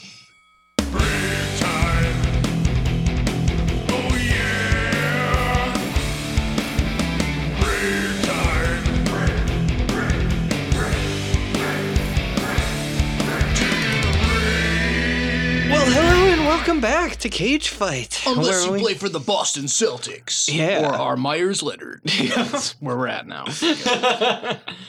That'll be the least relevant thing ever when this episode comes out in 3 months. Hey. Yeah, Myers Leonard has never been relevant and was not relevant after that. So we're here now to talk to you about The Frozen Ground. This movie came out in 2013. It was rated R, directed by Scott Walker, who also union busted public service. This movie was directed by the ex-governor of Wisconsin. In Wisconsin. Folks.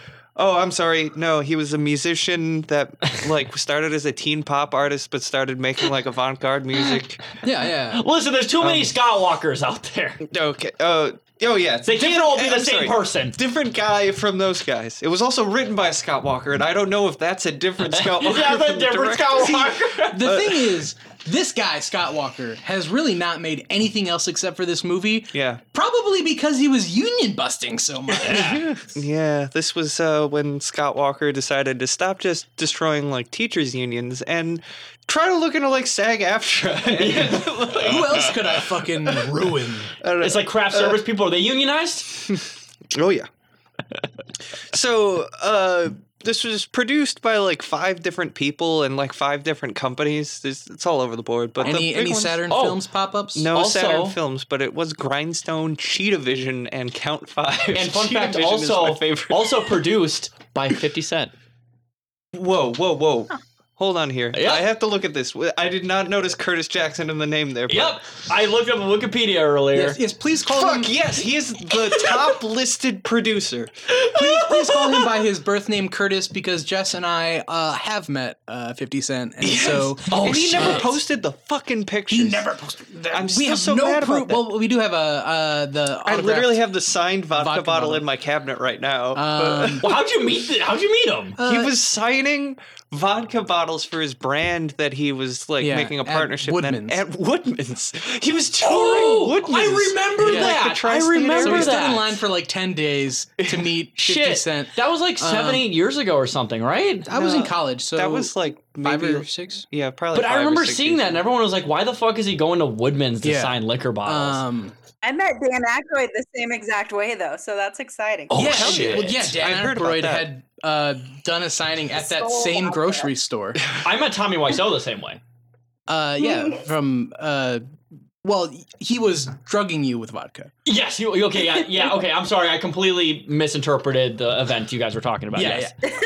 I still go to a therapist. This movie has a runtime of 105 minutes, a budget of $19.2 million, and does anyone want to guess the box office gross. I'm gonna guess this one's in the red. I don't think Yeah, there's any way this movie made like $20 million. I thought this was like a direct to VOD. Yeah, I'm gonna guess movie made like a $2 million. I'm gonna say 5. I'll say 4. Okay. Well, it's 5.6 million, meaning Mike is the closest without going over. Hell yeah. Although I am kind of surprised that I hadn't heard of a movie that stars Nicolas Cage, John Cusack, Vanessa Hudgens, and 50 Cent. I had no idea this movie existed. If you look up the director on IMDb, his like pictures, it looks like they linked like his personal Facebook or something, because like his picture is just like a screenshot of this movie being on Netflix, like or not even a screenshot, like he took the picture of his TV, like, look, my movie's on Netflix. Wait, you said 50 Cent did that? No, the director of this movie. Okay. All his IMDb pictures are just like some guy who happens to be like associated with this movie. That's so fucking funny. Well, on Rotten Tomatoes, this one got a 61% from critics and a 50% from audiences. Wait, were both movies 61%? I think. I'll verify that when I listen again. Percent means. Hold on. Let me open my document. No, the other was 63. Oh, okay. So yeah, very comparable movies critically. But yeah, audience-wise, people like this one more than Honeymoon in Vegas. It's interesting. It is interesting, I will say. Wide audiences. But that's all the basic facts. People that's love all a good the thriller. stuff that you can maybe read on the side of a column in Wikipedia. I definitely don't just copy that. Well, granted, you didn't read hard enough because you didn't know 50 Cent was the main producer. I didn't. I saw 5 people there, and I was like, I'm not going to list all those. And then now for some info that you could just read on IMDb. Actually, here's one you can't get on IMDb. This is a Mike exclusive trivia fact. Oh, shit. 50 Cent smells great. Oh, yeah. Pretty good smell guy. Shit. Yeah. Wait, hold on. I have one question here. How long after 50 Cent Blood on the Sand did this movie come out? I want to say that was 2009. Yeah, wasn't it an Xbox 360 game? Yeah. No. So he's a video game star at this point. Mm-hmm. Yeah, this came out in 2009. I don't know why I knew that. It's a great game, this probably. game That's why. exists. Still. Didn't he make 2 video games? Yeah, I played. That's his second game. I think. Yeah, that was I played the his second one. first one on The PSP. first one was a more like straight-laced thing, I think. Yeah, I I'm mean, sorry. it was- Just it was the rest of G Unit was also in it. Just the idea that 50 Cent made a video game for PSP is the most 2006 sentence ever said in existence. Yeah. And now he's now I was a he's- big fitty head. Yeah. Not so much at this time, but But you still have his vodka, right? I still have his vodka. This film was shot in 26 days, entirely in Alaska, and Union Buster Scott Walker delayed the shooting for 5 months because he wanted to capture the cusp of fall. He said he wanted to literally wanted the feel of the weather closing in on the story and freezing the case. Making it harder for the Almost like a cold case. police to investigate. Oh, shit. Yes. So I thought that was interesting. Brie Larson auditioned for the Vanessa Hudgens character, but apparently overdid her audition to the point that she scared the casting director. You know, for whatever reason, I don't imagine Brie Larson being a good substitute. I'm For not Vanessa a big fan Hudgens' of Brie character. Larson. But I don't know. I can't really see her being that scary. I can't either. Maybe She's the more casting boring. director is a fucking little baby. I think he's probably a little bit. Well, I mean, he did union bust against some of our most vulnerable population here. So yeah, he's kind of a big That's bitch. true. So this could have been a Brie Larson picture. I mean, wait, you can't picture her being that scary, but she was scary to 1,000 chuds on the internet when Listen, you're calling the quartering a Miss Marvel pussy? came out. No, he's okay. a manly man. this is a dumb fact, but Any dumber than my fact? From Nicolas Cage and John Cusack's roles are reversed from Con Air, which I didn't realize at first. Oh, shit. 'cause Oh shit! Nicolas I didn't Cage know plays John the- Cusack was in Con Air. Con Why do I Air feel like is I a should know that? stacked cast. Yeah, I knew it was It stacked. really is. I'm really excited to see it because I've never seen it before. It's so good. Nicolas Cage and John Cusack have been in a surprising number Yeah. of movies So- together. Yeah, well, was it that would make Arsenal? 3? Arsenal? That was it. Yeah. Yeah, that tie. If he's in Con Air, also that will tie him so far far with Peter Stormare for most repeated appearances that I can remember. But yeah, because Peter Stormare is what, at 3? Yes. Okay. And so Nicolas Cage was initially offered to play the Cusack role, but he wanted to play the detective because he thought it would be more challenging for him as an actor. Which so is the opposite of his Joe philosophy. Which is funny because he plays a cop in every fucking movie in the 2010s, so it's not that challenging. Well, maybe this was the start of that. Last thing I have is that John Cusack was sick of playing like rom-com guys and wanted to do something gritty, so he played a serial killer twice in a row in this and something else. I don't know. Oh, interesting. I honestly can't think of that many movies I've seen with John Cusack. I just don't know why I recognize him. Oh, probably because like I liked 1408 a a lot for some reason when I was yeah, like 1408's really good. I thought it was a good movie. I haven't seen it forever, but it's good. Like last year, or the year before, and I still enjoyed it. I haven't seen that in. It's actually pretty scary. Like, it's a good movie. It's intense. I haven't seen that in probably over 10 years. I should revisit it. I will say I've liked John Cusack in every movie I've ever seen him in. He's a good actor. Yeah. Even in Arsenal. Yeah, even Arsenal. Well, so in Arsenal, the thing is that he's just good because everything else in that movie is fucking awful. Yeah, that's true. It's mind-boggling to me that he's even in that movie. It really is very strange. But yeah, actually, 1408 is what turned me into a Stephen King fan. Oh, shit. Shit. I think I'd read The Shining, and then I saw 1408, and I was like, damn, that was really fucking good. I want to read that story. Yeah, that's all the trivia I have. So let's pop off. Well, so for a plot summary here, we'll just say this, at first the movie opens with a quote. It is, "Behold, I send you forth as a sheep in the midst of wolves." Matthew 10:16. Comma, George W. Bush. Comma, Michael Scott. Then it says it's based on actual events, which I was like, oh, really? So I went to the Wikipedia page, and what do I see? That this movie is based on a real man named Robert Hansen, who was a serial killer in Alaska. And fun fact, right? At 3 minutes, and I made sure I clocked the exact time. You would get that in the trivia. That's the exact point in time when I noticed this. But I paused the movie at 3 minutes and 38 seconds, and I said to myself, because I saw the date, it said Anchorage, 1983. Saw a woman handcuffed, and I said, "This movie's going to be about Robert Hansen, isn't it?" Cool. And then they mentioned Robert Hansen's name a minute later. I'm like, fuck, I got it! Yeah! I didn't know that much about murderers. That is the soonest I've ever called the plot of a movie. Listen, okay, so I know a shit ton about serial killers. Like a lot. And Robert Hansen is a very weird one, I'll say that. Yeah, that is true. But yeah, I called what this movie was going to be about at exactly 3 minutes and 38 seconds in the plot. I still thought John Cusack was good when I saw him, so I'm way behind you guys. So that's the thing, is that knowing Robert Hansen's story, I saw him in a bake shop. I'm like, oh, he's the killer. Okay, great. When I saw him there, I was like, he's got to be some significant character. You don't just throw John Cusack in unless it's Arsenal. Right. Yeah, John Cusack was the baker of the cop who solved the murder.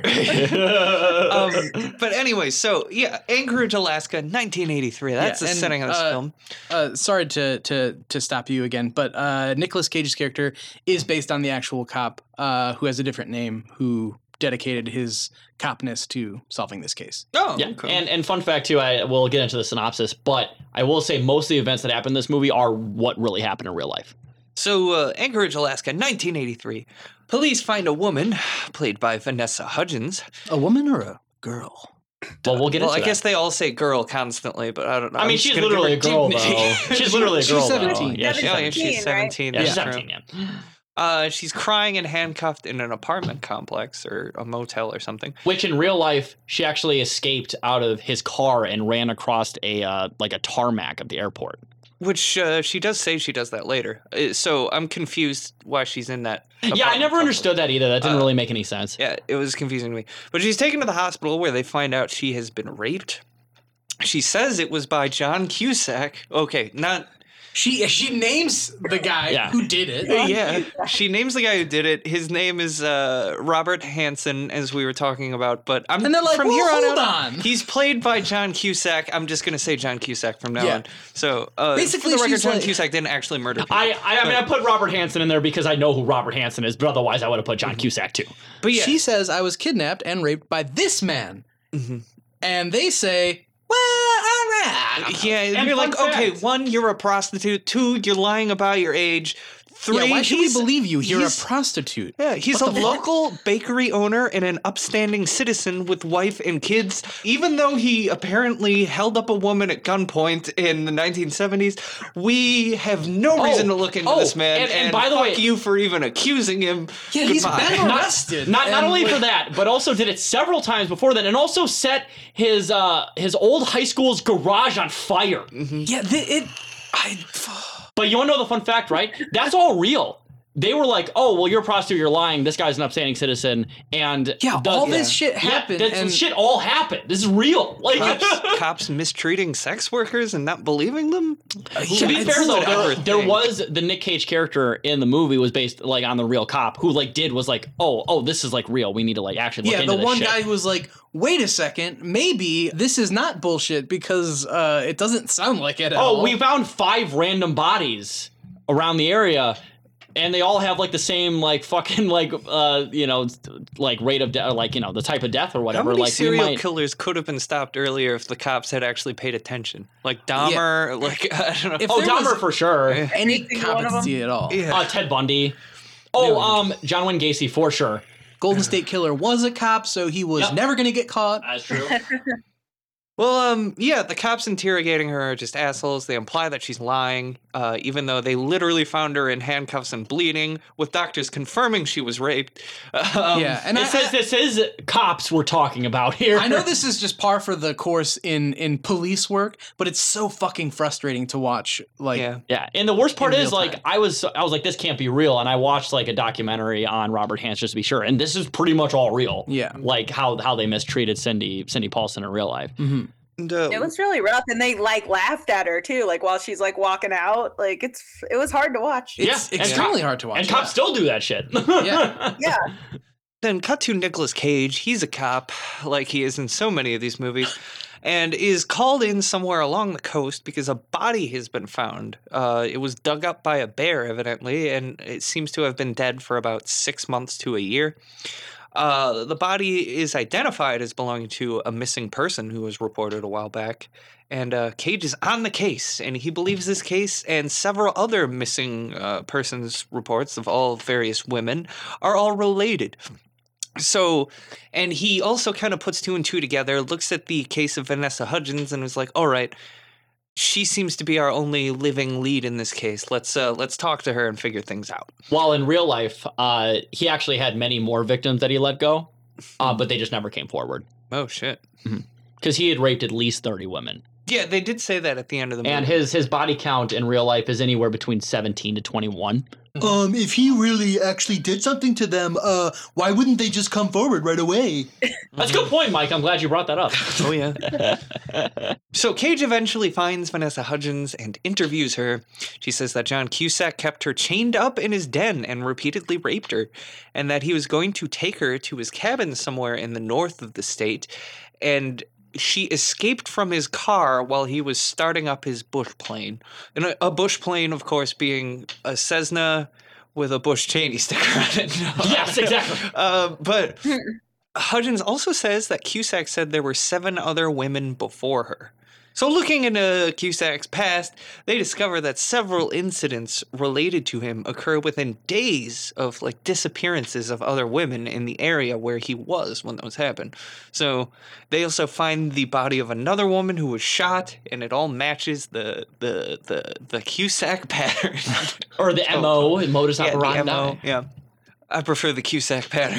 The Cusack pattern. Well, all serial killers are really emulating John Cusack in real life. Yeah, that's the technical name for it. And by the way, we're not. This is parody. We're not actually calling John Cusack a serial killer yet. We don't know He's for gonna sure. listen to this, and he's gonna think this.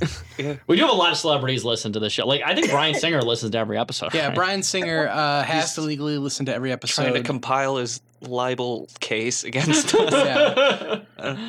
I think, but it's not libel because it's true, you fucker. LeBron James listens to the podcast because I mentioned Taco Tuesday earlier. So. We also cut and see like Cusack in the middle of another murder right now. He chains he's a busy boy. chains a woman to a pole in his basement, eventually flies her out on the bush plane out into the woods, and shoots her as she runs away, like he's hunting her. And also probably kills her dog. Necklace. He takes a necklace as a trophy. Kills her dog. Yeah, because she carries a dog with her in the car. It's like, oh, I brought my dog along. Is that all right? He probably killed the dog, too. Got to. I'm surprised they didn't even mention that at all. I mean, I'm sure audiences are like, you know what? I'm starting to like this guy. I mean, he's killed a couple women, but like, if he kills a fucking dog, all right. I feel like the zoom in on like the taxidermy when she was in the basement kind of made me feel like the dog was dead. Like it had to have been. That's a good point. Yeah. Yeah, that makes sense. Also, he takes her necklace, because this is an important point. He takes a piece of jewelry from all his victims to keep his life. Which is a very common thing serial killers do. Oh.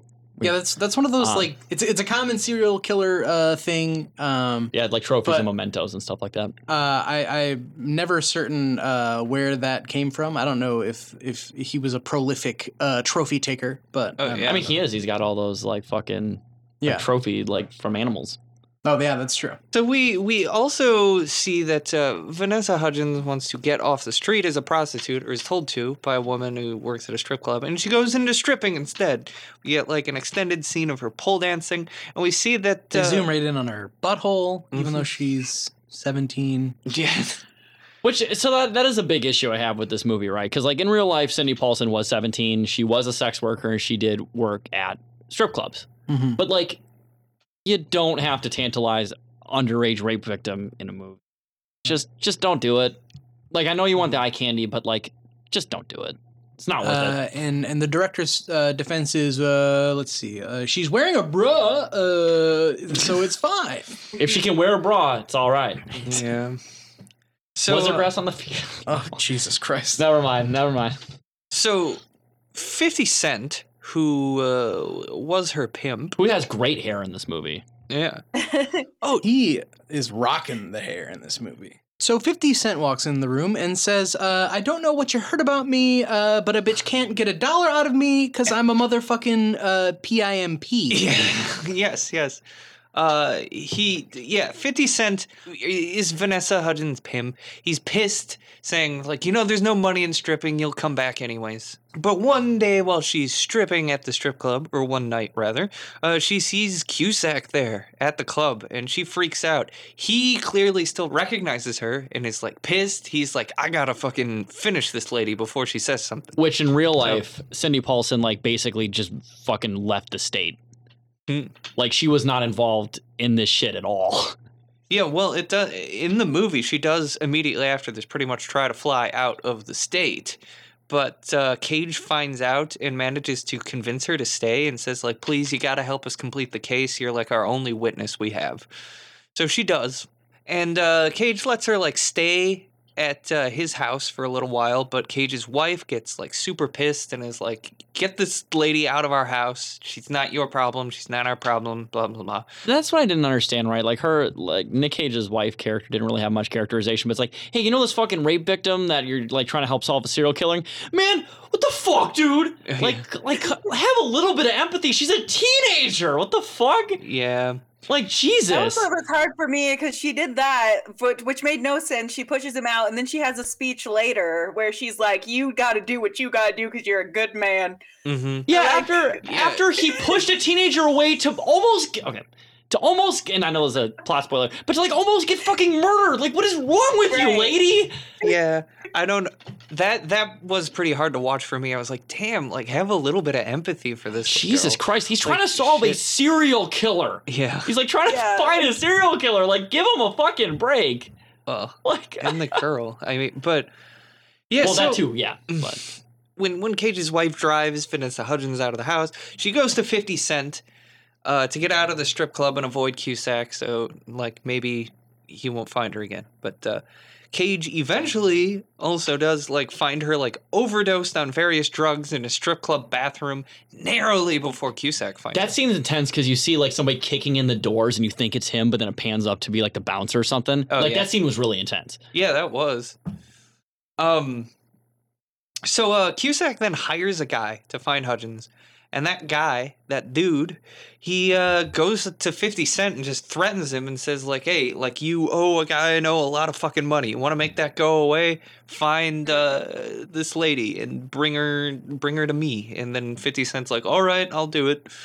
Cage begins to present his case to the DA, who are really reluctant to give him a warrant to arrest Cusack, but eventually they give it to him. Yeah, DA, what does that stand for? Dumbasses? Yeah. Am I right? Hey.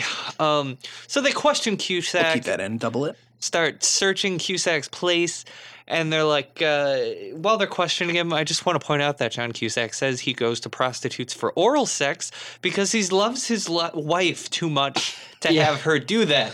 You know, I put in my notes he's doing a heckin' misogyny. Like he's. I'm just gonna say, like, oral sex is good, and there's nothing degrading about giving that. So the thing is He ain't cheating, and neither is anal. I looked it up in real life, and Robert Hansen was very, very viscerally angry at women who rejected him in high school because he had like chronic acne and like a stutter. Mm-hmm. So like women didn't want to fuck with him apparently. And he's like, I just hate all women now, so I'm gonna kill them.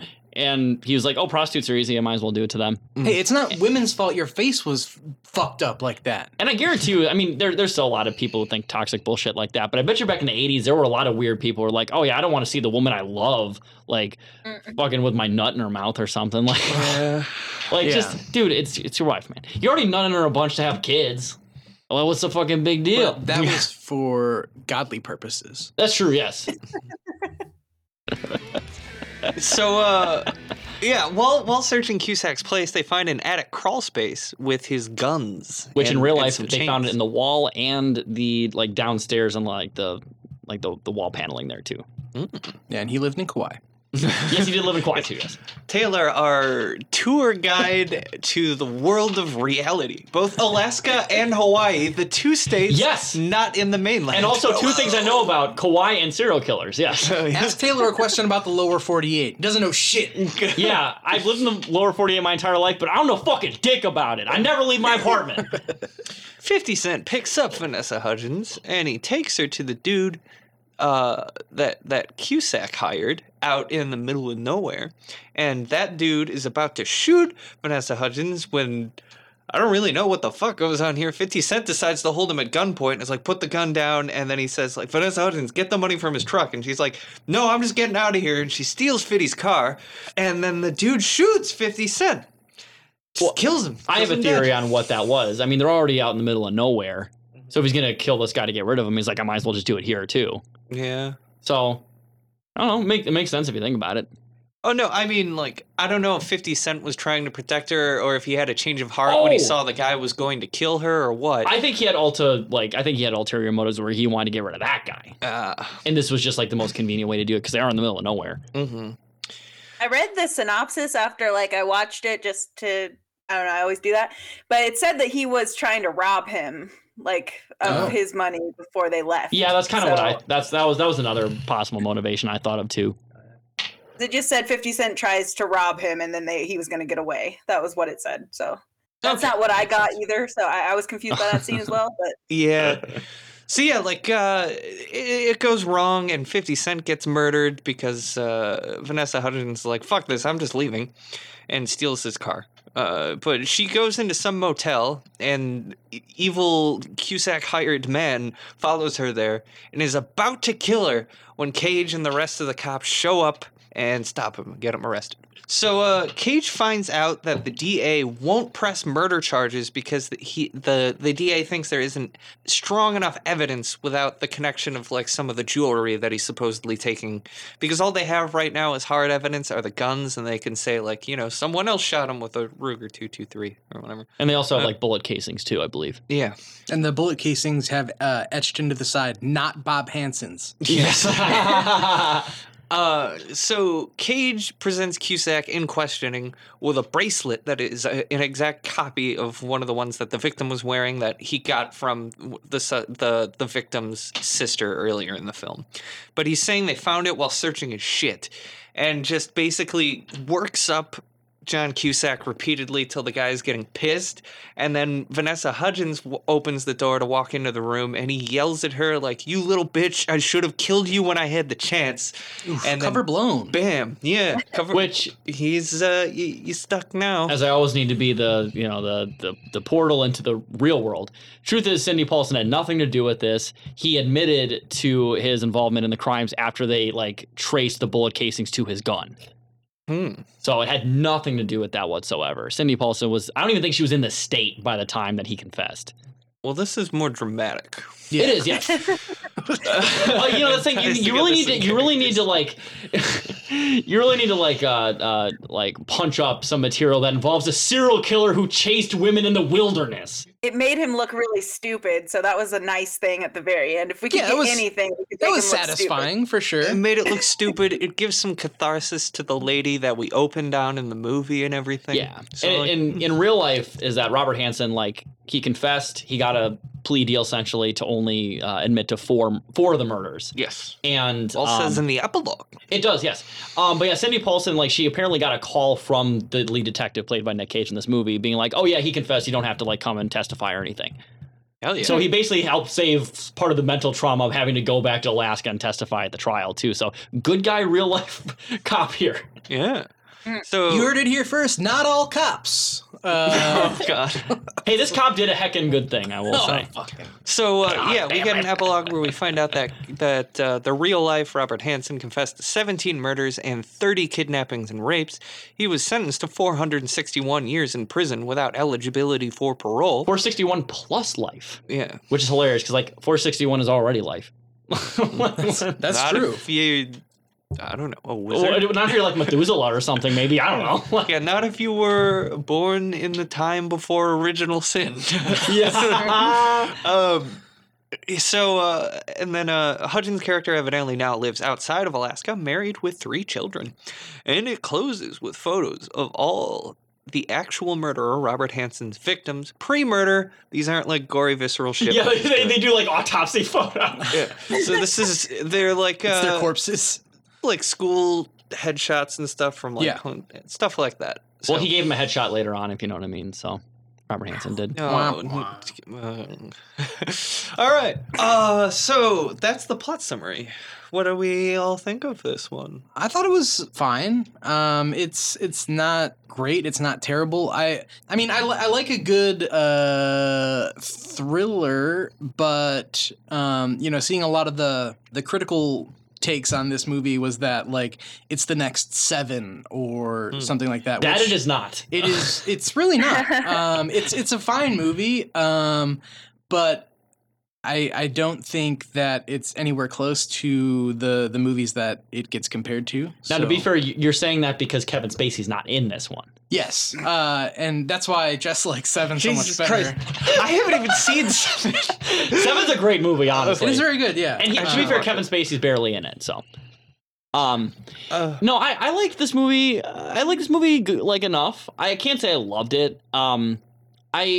I do have some problems with Vanessa Hudgens' character and characterization. Yeah. Because I watched an interview where she mentioned that she actually spent a weekend with the real life Cindy Paulson, just hanging out in Los Angeles together, so she could get more of a intimate knowledge of the person. But the weird thing is, and I don't know if Vanessa Hudgens did this on purpose, but her accent is really weird in this movie. It slips in back and forth, which I think. This is my theory. Colloquialisms. When she's swearing and saying ain't and all, when she's talking a little more rural, it doesn't sound natural coming out. No, it really doesn't. And the only thing I can think of is that maybe she they were trying to get this idea that this girl could be from anywhere. Mm-hmm. She is a drifter. Yeah. She's not from Alaska. They make that pretty clear, but they don't really say where she is. So maybe they're just trying to make this just any girl person who's basically a drifter, who's kind of mysterious in their own way. But it seems weird to me that she went to that length, I guess, because it's not that. And a real life Cindy Paulson doesn't have anything like any of the accents Vanessa Hudgens does in this movie. Because I listened to a short interview with her too. Okay, but yeah, I mean, not that Vanessa Hudgens did a bad job in this movie, but she was just kind of playing a disheveled victim type. Yeah. No, I can agree with that. She doesn't do a terrible job. There's some scenes that are a lot better than others. I actually think she did a really good job for a lot of the movie. There was just one scene in particular I remember when they were in the bowling alley. Yeah, that scene's fucking weird. Yeah. Especially like, what, you want to fuck me? It's like, okay. I guess. Yeah. And also the problem I have with this movie too, like one of the big major like complaints I have is the scene where she like runs away from the hospital. Like bitch, you already know someone's trying to kill you. Well, I mean, she's scared and she feels like if she's there, I guess she's stuck. She's already being chased down by somebody. She has police protection in the hospital. Like, why would you leave when you know that people are out to kill you? She's also got to make money. But in that's the problem though, and I think I understand the movie has to do that for like, you know, like tension purposes. But like in real life, Cindy Paulson was not this stupid. She sounds like a very intelligent woman. Like she's the only person who survived Robert Hansen's like to the point where she was about to be loaded onto the fucking plane. She's the only known survivor that got that fucking far. Like she's very clearly a very intelligent, like very like streetwise person. She wouldn't do stupid shit like that. Or Robert Hansen was really dumb. You know, in real life, what's really funny is that Robert Hansen was kind of dumb because he did let a lot of women go. But he's just such an upstanding citizen that he really is. Let it go. That's like when you own a business, you're automatically a good person. Yes. Run a business and have kids. That's all you need to do. Yes. Yeah. And you know, 50 Cent monster would never have kids. Was funny in this movie, but man, his hair is fucking weird. It's like a weird mullet thing. One of the other pictures I mentioned, the like kind of taken at home seeming pictures that the director has on his IMDb. One of them is just 50 Cent like sitting in the makeup chair with that fucking wig, dude. Yeah. Yeah, that wig is just It's a great picture. Kelly, what did you think of the movie? Well, I went in like completely blind. Like I thought that since it was up against Honeymoon in Vegas, this was going to be lighthearted and fun. So I just thought it was going to be like a skiing movie because I just heard Frozen Ground. I didn't look up anything, so I was just kind of like, what the fuck? Really, it's really nice of you to think that we put that much thought into these matchups. I'm flattered. Yeah, whenever I think of any Nick Cage movie, I think it's going to be about like child rape at some point. So whenever if Honeymoon in Vegas, I think okay, that's sweet enough. Frozen Ground, like no, this movie's like people are going to die in this movie. That's what I think. But like I guess I enjoyed watching it. Like I haven't really seen a lot of Nick Cage movies, so like him as a cop, this was the first time for me. So it was weird to me to see him in that like authority role instead of a different role. Yeah. So, you're lucky you haven't seen that many Nick Cage movies because all of us have collectively seen a lot of them, and a lot of them are great. Somewhere in the realm of 60. He plays a great cop. Yeah. Love it. Has he been a good cop in any movie besides arguably this one? Like, he was awful in 211. I've blocked that movie out of my Wait, do you mean like he's good at his job or he plays a cop who is a good person? No, I mean like he's good at like the role of being like... like every movie he's a cop in, he's generally awful in. Yeah. Well, we haven't seen Bad Lieutenant 2 yet. No, we haven't.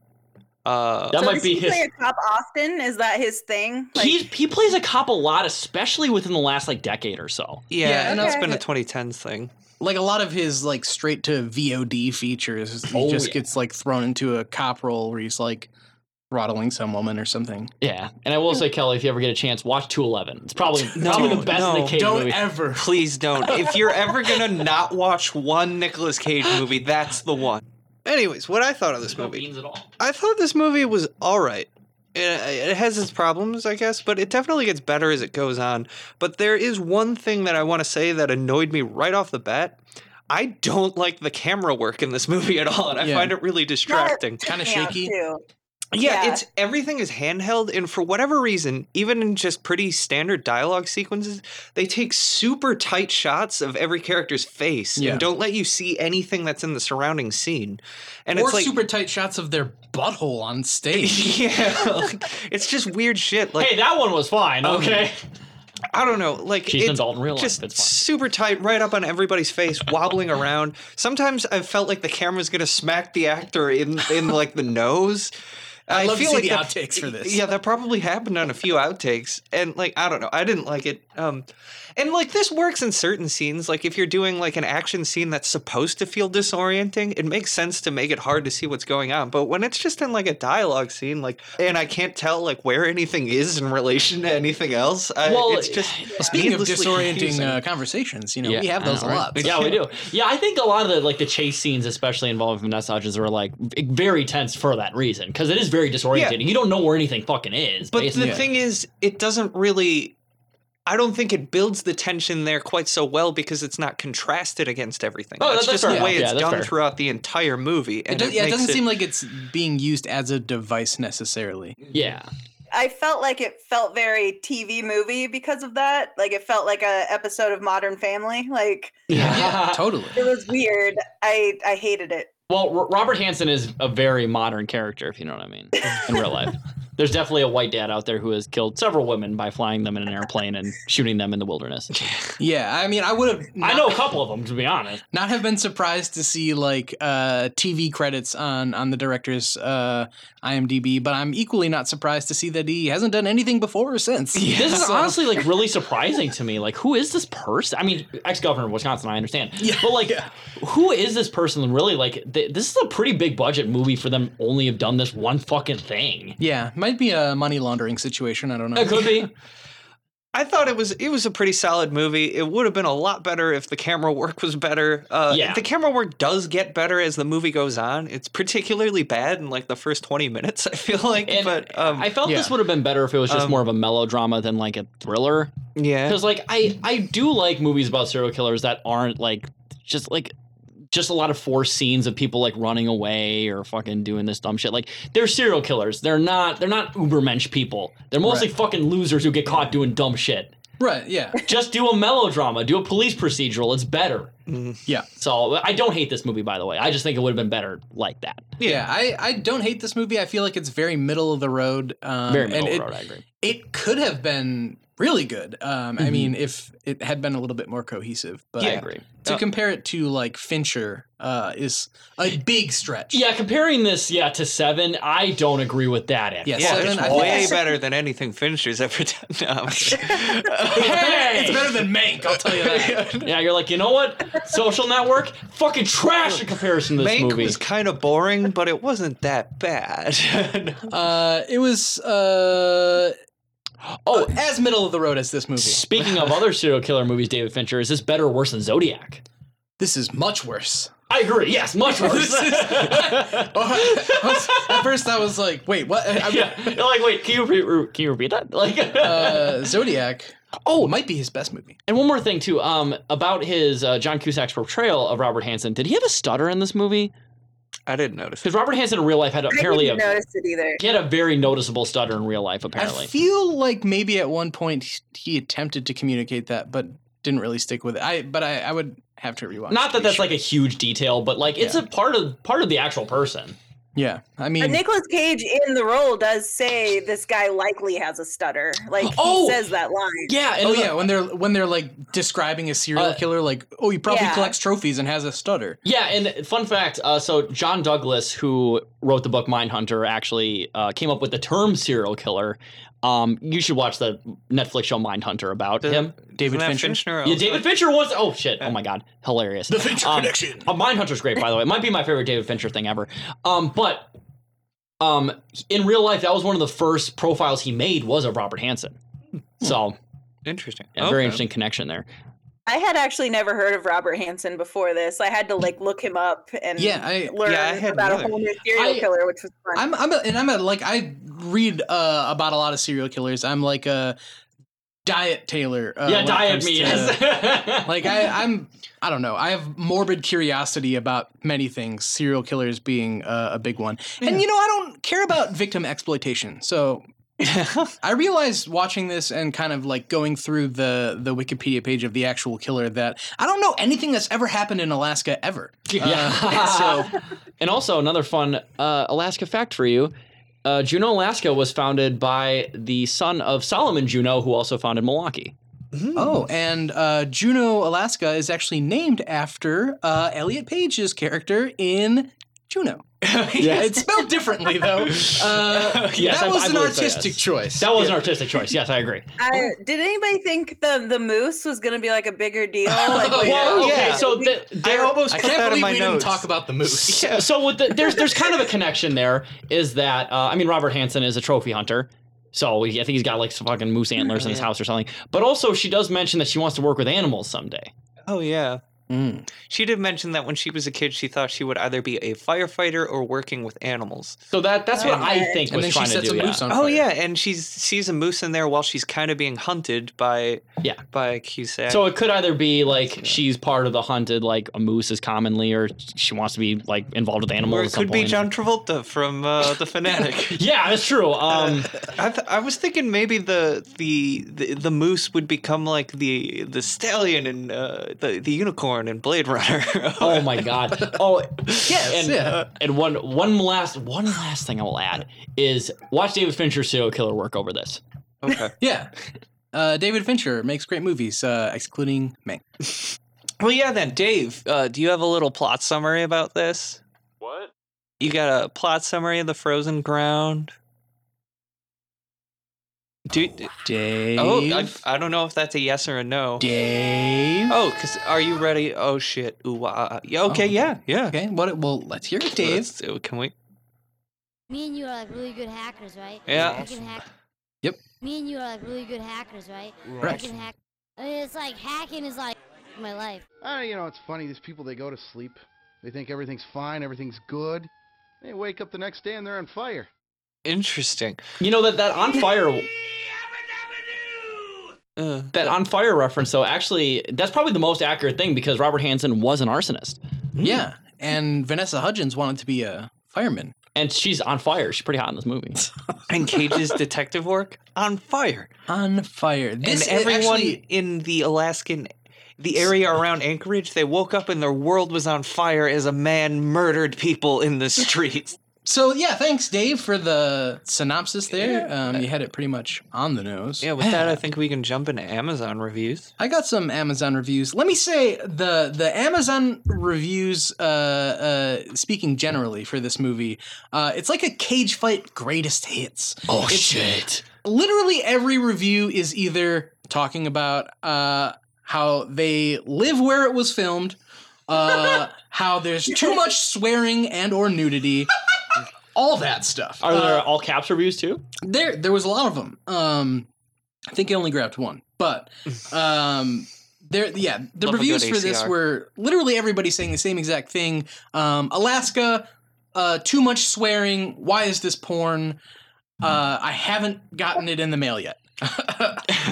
Our first review comes from Soundbit, who wrote a review titled "Name of Places of My Past Scary Reel." Name of places of my past scary reel. I was up there, then fishing in Alaska, Bering Sea. I dated Patty from the Wild Cherry in 1979. She was working for the railroad. Then she had been the manager of the Wild Cherry, a damned wild and crazy place. This review, of course, was written by Abe Simpson. I had sex. A few years later, I got stuck in Anchorage airline problem, looking for a place for the night, lost while walking by the Wild Cherry. So I tied an onion to my belt, which was the style at the time. I'm trying to figure out what this fucker is saying. They dated Patty from the Wild Cherry, a damned wild and crazy place. Okay. Is it like a strip club? Like, what is it? It sounds like it. Yeah. A few years later, was back in Anchorage and was walking by the Wild Cherry. A man stopped, pulled out a gun, and started shooting the bar, hitting his ex on stage through the wall. I ducked and ran. Movie was thrilling and too real. What? So this guy survived a shooting in a strip club in Alaska, and that's why this movie hits a little bit too close to home. I'm not even inebriated, but I feel like I'm disassociating. What was that review? Do we have this man's AARP card? I wish we had Soundbit's AARP card. Oh my god! But maybe he lost that in the shootout. Yeah, he probably dropped it when the shots started flying. I review from Arthur Frame, who wrote a review titled "Nicholas Coppola Doesn't Stink This Time."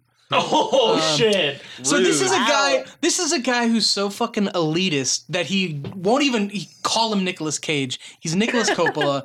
Coppola misspelled, of course. Is it like Crapola? I wish. John Cusack gives a hell of a performance, while Nicholas Coppola rises to a decent pedestrian portrayal, the best he can muster. But the prostitute bimbo is obnoxious in this predictable screenplay. Okay, first off, predictable? Nick Cage is never predictable, okay? Well, this is the best he can muster. First of all, Nicolas Cage did okay in this movie. Decent. Yeah, this is not a bad this is Cage decent. performance. Certainly not the best he can do, though. Yeah. The one thing I would better, but- the one thing I would use to describe Nick Cage is not daring. He's done every fucking role in existence. Yeah, and he's screamed his way out of it. Yeah, exactly. He's a very challenging actor. Agreed on the prostitute bimbo, though. Connie Ostrander writes a review titled "One of His Best Movies."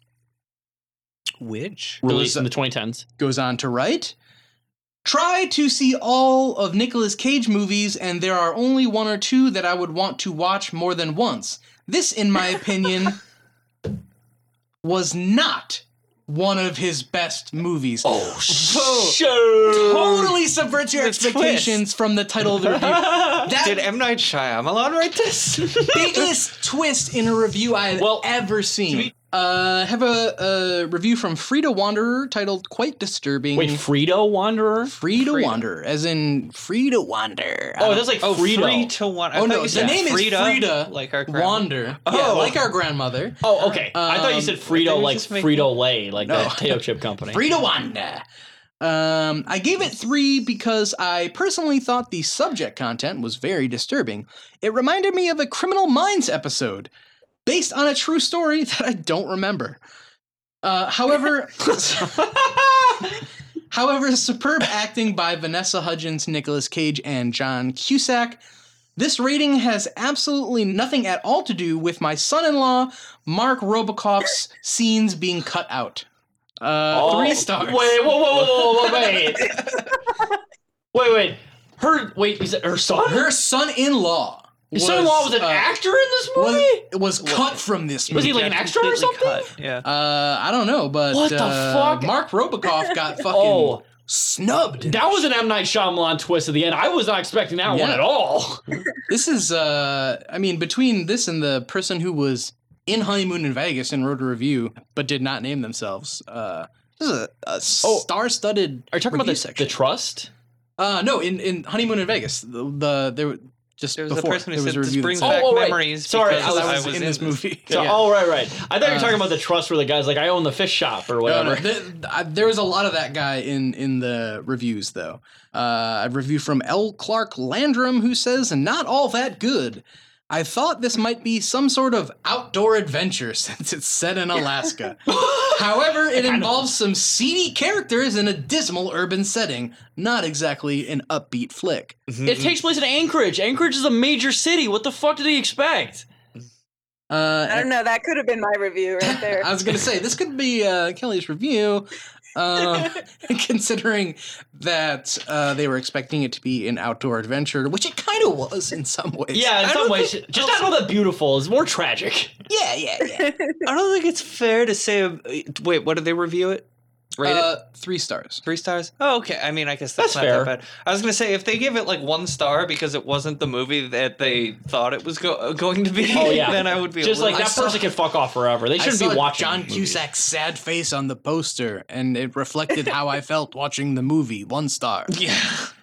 I review from B. Taylor, who says, Hey, what? Whoa, B. Taylor. It's a y'all. command. Yeah. B. This was a good movie, except for the F-bomb every turn. Yeah, I definitely wrote this review. The idea that it was necessary was puzzling. The storyline had my attention. Yeah. 3 stars. We've mentioned this on the show before, but every movie that involves like rape, murder, all this, like, oh, you dropped an F-bomb. Yeah. Like, what the fuck?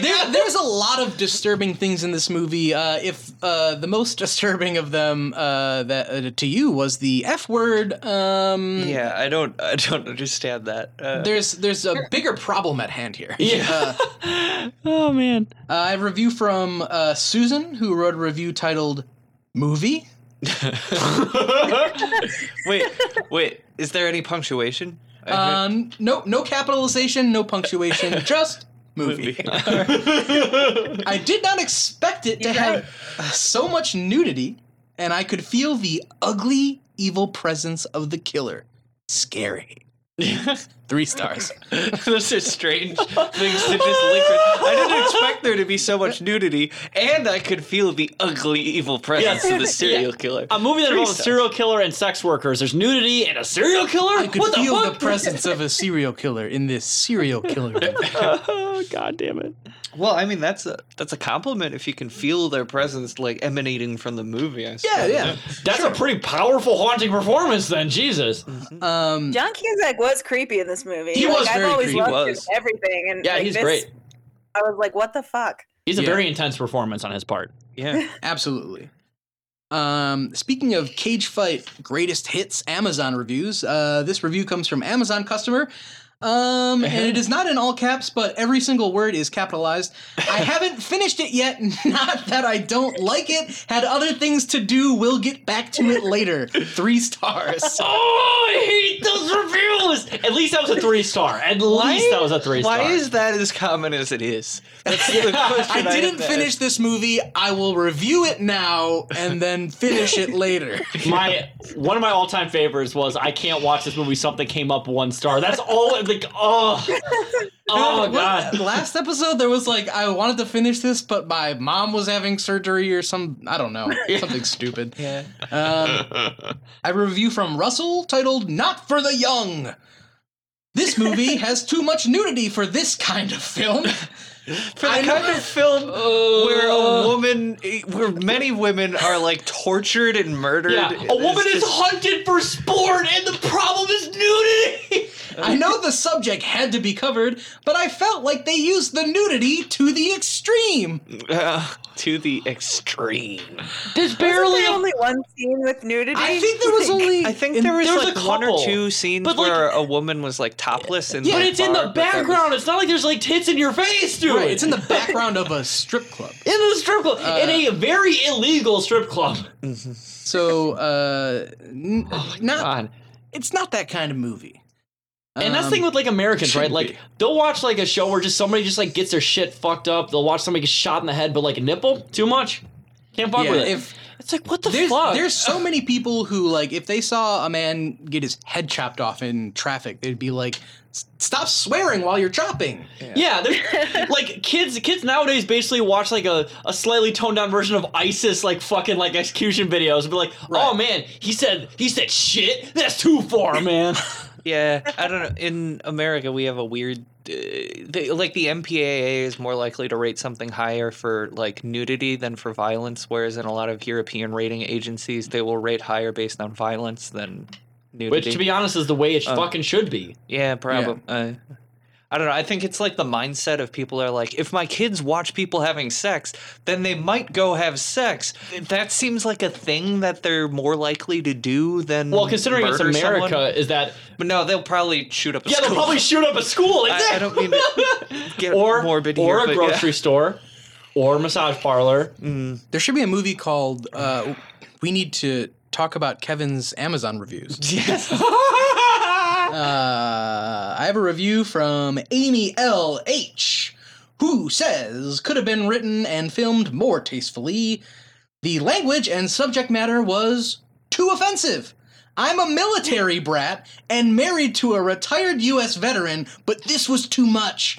I didn't finish watching the movie. 2 stars. Okay, so first off, those people swear like fucking sailors. And you can't handle this movie. I didn't even notice people were swearing in this movie. I swear like sailors. I've killed a couple kids, but this movie is too disturbing. So, like, a fucking weird thing about this movie, right? Well, So, they're like, a military brat. They're their parents killed. Oh, a couple yes, I'm kids. sorry. Yes. Yeah. I didn't even notice they were swearing. I didn't either. It's very surprising. I did not pick up on that. Yeah, at I didn't all hear in it this either. movie. Honestly, that was not something that was registering with me. I swear to God, like in real life, if we were to watch this movie, like you probably would only get like a couple $1,000 fine from the FCC if they played this uncensored on television. That's probably how few swear words are in it. Yeah. I feel like they might get a fine from the FCC for all the gore. Well, there wasn't that much gore. honestly, there's I think the shows only on like basic television that are more violent than this. The Walking Dead is definitely more violent. Criminal Minds is pretty fucking violent sometimes. I've never really watched that show. That show's like really awful. Don't watch that show. The only you know scene what else is awful? Freaking Criminal Minds, the mind of a criminal. Yeah, what you want? We have a review from Douglas V. Janowski, who says Nick Cage is a so-so actor at best, but, and they go on to say, I'm just not in women of any age being murdered. Nick Cage is a so-so actor at best, but has some good storylines like American Treasure, Con Air, etc. American Treasure. Not this one. Yeah. And I will say though too, I think that's very honorable that this man does not want to see women of any age get murdered. Yeah, that's a very honorable thing. That's good. It's generally good when you're not into women being murdered. Like I think for me, they have if they're in the 30 to 40 range, I love it. Oh, okay. You know what's funny is that Jesus Christ, I only got a few more birthdays before. And then you'll be appropriate murder age. Oh, Jess is almost murder age. I can't wait. Yeah. It's like Mary-Kate and Ashley when they like counted down when they turned 18. We're just counting down to the days where Jess turns 30 so people can murder her. Oh. I have a review from Billy Bob the Big Bodied Blowfish. Wait, we Billy... need this person on the podcast. Okay, so first off, that is one of Billy Bob Thornton's side projects. Oh yeah, this is Bad Santa all the way. The Big Bodied Blowfish wrote a review titled "Thankfully," and goes on to say, "Oh, was delivered next door." 2 stars. Oh, thankfully. Was delivered next door. I wouldn't be very thankful for that, and their star rating seems to indicate not much of a thankfulness. But as somebody who's had that happen before, 2 stars is totally understandable. Okay. I have just a few more here. I have a lot of Amazon reviews for this one. Review from BR, who says, underwhelmed, mediocre story. Gage really can't act without sharing the scene. Gage? Gage? The next review comes from Amazon customer who says, feel sorry for her movie. Nothing learned. Disgusting and worthless. Period. Okay. Joanne Thomas writes another review titled Movie. Oh. I mean, there are worse things to title your review of a movie. Well, Joanne says, awful and rude, 1 star. Okay. Movie, awful and rude. Jack Rosa writes, crime movie with porno. I should have paid attention for the rating for this movie. It started out as good detective type movie, but then there was porno in the movie, so I shut it off. There's not any porno. This is a strip club scene. That's barely porno. There are people out there who see a nipple on the same level as penetration. Yeah. There are weirdos like that. So I think Robert Hansen was probably one of those fucking weirdos. The last review comes from Ron, who says, I didn't check that it was R-rated, so I didn't watch it. 1 star. 1 star. Self-censorship there. Another one of those motherfuckers. That's all the Amazon reviews I got. You ended it on a fucking high note, let me tell you. All right. Well, I guess if nothing else, it's time we should for get to the vote. It's time for that vote, everybody. Dave, could you maybe give us a countdown? What? Could you give us a countdown? A little bit of a countdown might be a nice thing. Well, if you are, then you will help out the Cage Fight family by giving us a little countdown so that we can vote. Okay, I'll play. Ooh. 1, 2, 3. Honeymoon in Vegas. Honeymoon in Vegas. Honeymoon in Vegas, yeah. Yes. I was like, I was waiting for 3 in the countdown for so long. I was like, wait, what's the name of the movie that I'm voting No, for? I was. You know what's funny is that I either had in my mind Trapped in Paradise or Leaving Las Vegas. I'm like, what? Honeymoon in Vegas. Trapped in Vegas. Trapped in Vegas. Yes. Kelly, did you also vote Honeymoon in Vegas? I did, of course. Unanimous again. Unanimously voted for Honeymoon in Vegas. The Frozen Ground wasn't awful. No, it was not awful. Yeah, but Honeymoon in But Vegas there was no honeymoon in Vegas. Yeah, Honeymoon in that's true. Vegas is a classic romantic comedy to me. I think it's fucking great. I watched it a second time today. Yeah. I'll watch it again for sure at some point. It's a real fun For sure. It's beautiful. It's a great movie. It really is. I like Fun flick. I will find myself returning to it in the future. Definitely more of a family movie if than anything. The Frozen Ground for sure. Yes. Just a lot more for this upbeat. podcast. Yeah, Yeah, I will certainly return to it in the future when it comes up again against Stalling for Time. Spider-Man Into the Spider-Verse. Oh yeah. Wait, really? no. That's gonna be a rough one. That's a rough matchup. That's gonna be a real rough this matchup. Is gonna, that matchup is going to come down to a true principle. What is the Nicolas Cage movie? Spider-Man Into the Spider-Verse, probably one of the best movies in this entire bracket. Yeah, Yeah, I'd say probably top 5 for me. Yeah. And is it fair? No. Well, to be fair, he does also play the main character in both movies. That's true. Spider-Noir. Well, he's Spider-Man. Yeah. Spider-Man is the main character. Does that make sense? Oh, yeah. Sure. Well, we'll have that debate when we get to that episode. 10 in years. 15 years from now. But as for debates that We'll are all have beards closer- by then, and my beard is a woman, so. We'll be master debaters. Well, no, I'm like I said, I'm gonna have a beard, and she'll be a woman, so. Oh, okay. All right. Well, I guess we can do the ranking this movie in comparison to everything else. So this movie right here, the Frozen Ground, which was eliminated, where does it fall in our eliminated rankings? If you don't know already from listening to previous things, we have ranked all of the movies eliminated so far in this bracket, and now we'll go through from the bottom of the list, voting whether this newly eliminated movie, The Frozen Ground, is better or worse than each movie until we find its proper spot in the list. Oh yeah. So, starting off now at the bottom of the list, number 35 to 11. Is it better or worse? It's better. We've already mentioned it's better. We might as well just stop mentioning I don't know 211. if we will watch a movie worse than 211. It's possible, in all honesty. The chances are getting less and less every week, and I feel like it's 0 at this point. Yeah. The Runner, better. Christmas Carol, the movie, better. USS Indianapolis, Men of Courage, better. We might not find a movie worse than, worse than that one too, in all honesty. Yeah, honestly, we could probably skip up to like number 15. No, on let's most just keep of these, going. but, Let's power through it. Outcast, better. Rage, better. Zandalee, better. Wow, I forgot Zandalee's so low. Good. Yeah, good. Dying of the Light, Better. The Ant Bully, better. Left Behind, better. Wow. Yeah, I wouldn't have expected. That's in your top fucking 10 movies. It's funny. It's just funny, that's all. Fast Times at Ridgemont High, better. Sunny, better. Arsenal, better. Superior Cusack film also. Oh yes, very much so. The Humanity Bureau, better. Army of One, better. Sorcerer's Apprentice, better. World Trade Center, better. Joe, better. Guarding Tess, better. Pay the Ghost, better. Ghost Rider Spirit of Vengeance, better. Bangkok Dangerous, better. Firebirds, better. Birdie, better. I'm gonna go worse. I don't like the look Jess has on her face. Right now. She's looking like a shady bitch right now.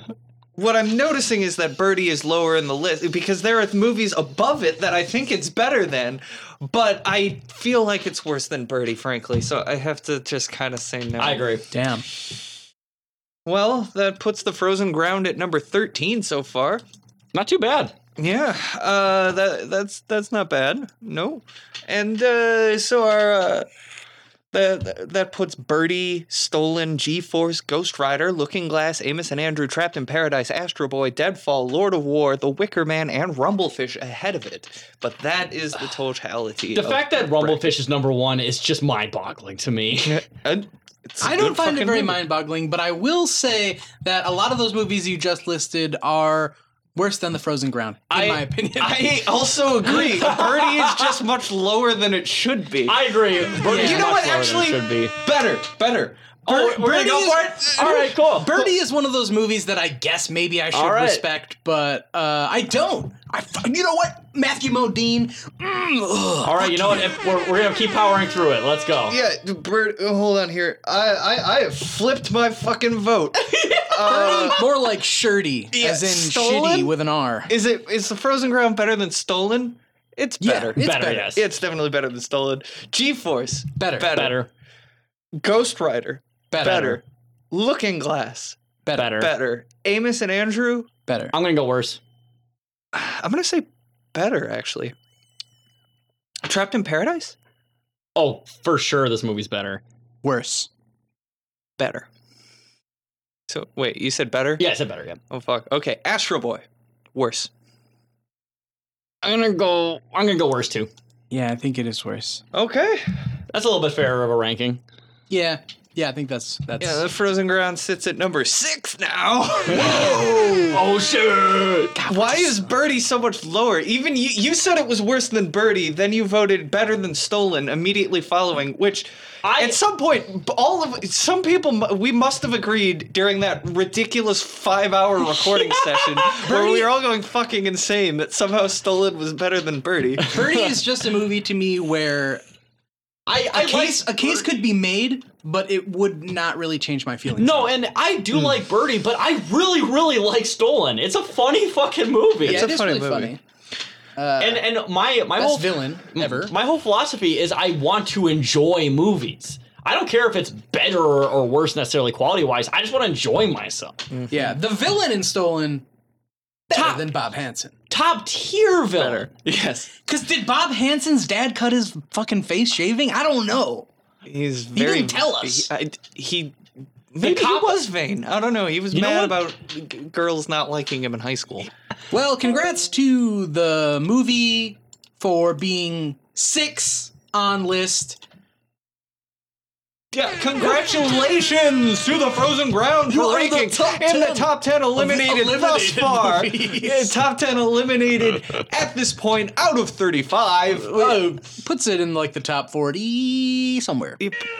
Hopefully. I don't it's know. going to, yeah. I think if this movie was in the top half, I'd be fine with that. Yeah. Kelly, is there anything you wanted to plug? Not really. I don't. I have a Twitter. It's just Andy902, and that's all I've got. Yeah. And how do you spell Andy? ANDE. ANDEE. Yeah. 902.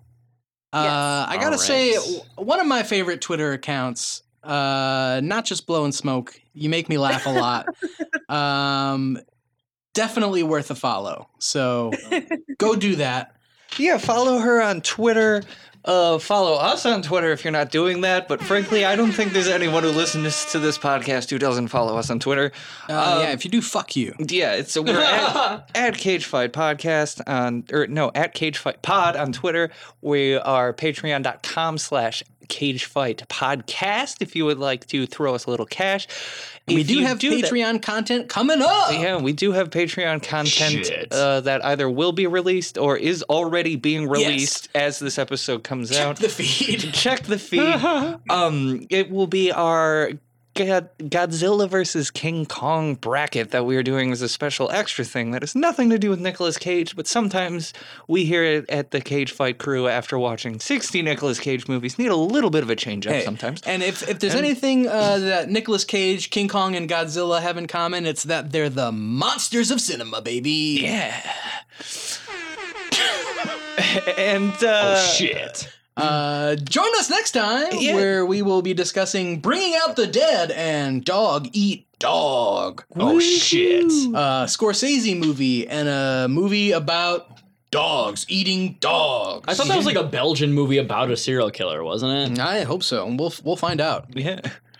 more serial killer content coming up, maybe, possibly. We don't know. Or dog content. I don't know. Join us next time. Lords of Dogtown. See ya. Bye-bye. Bye.